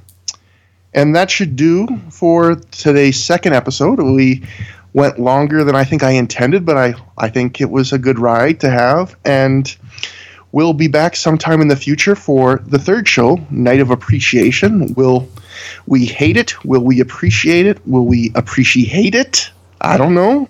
We're going to have to watch it. It's going to have Eddie Guerrero's farewell. It's going to have the gauntlet match with Dragon and Spanky and London and Michael Shane. And it's going to have some little-known guy named AJ Styles debuting in Ring of Honor against some real crap opponent named Low Key. I guess they'll do something. And bonus feature, report from our triple date with Daniel Bryan.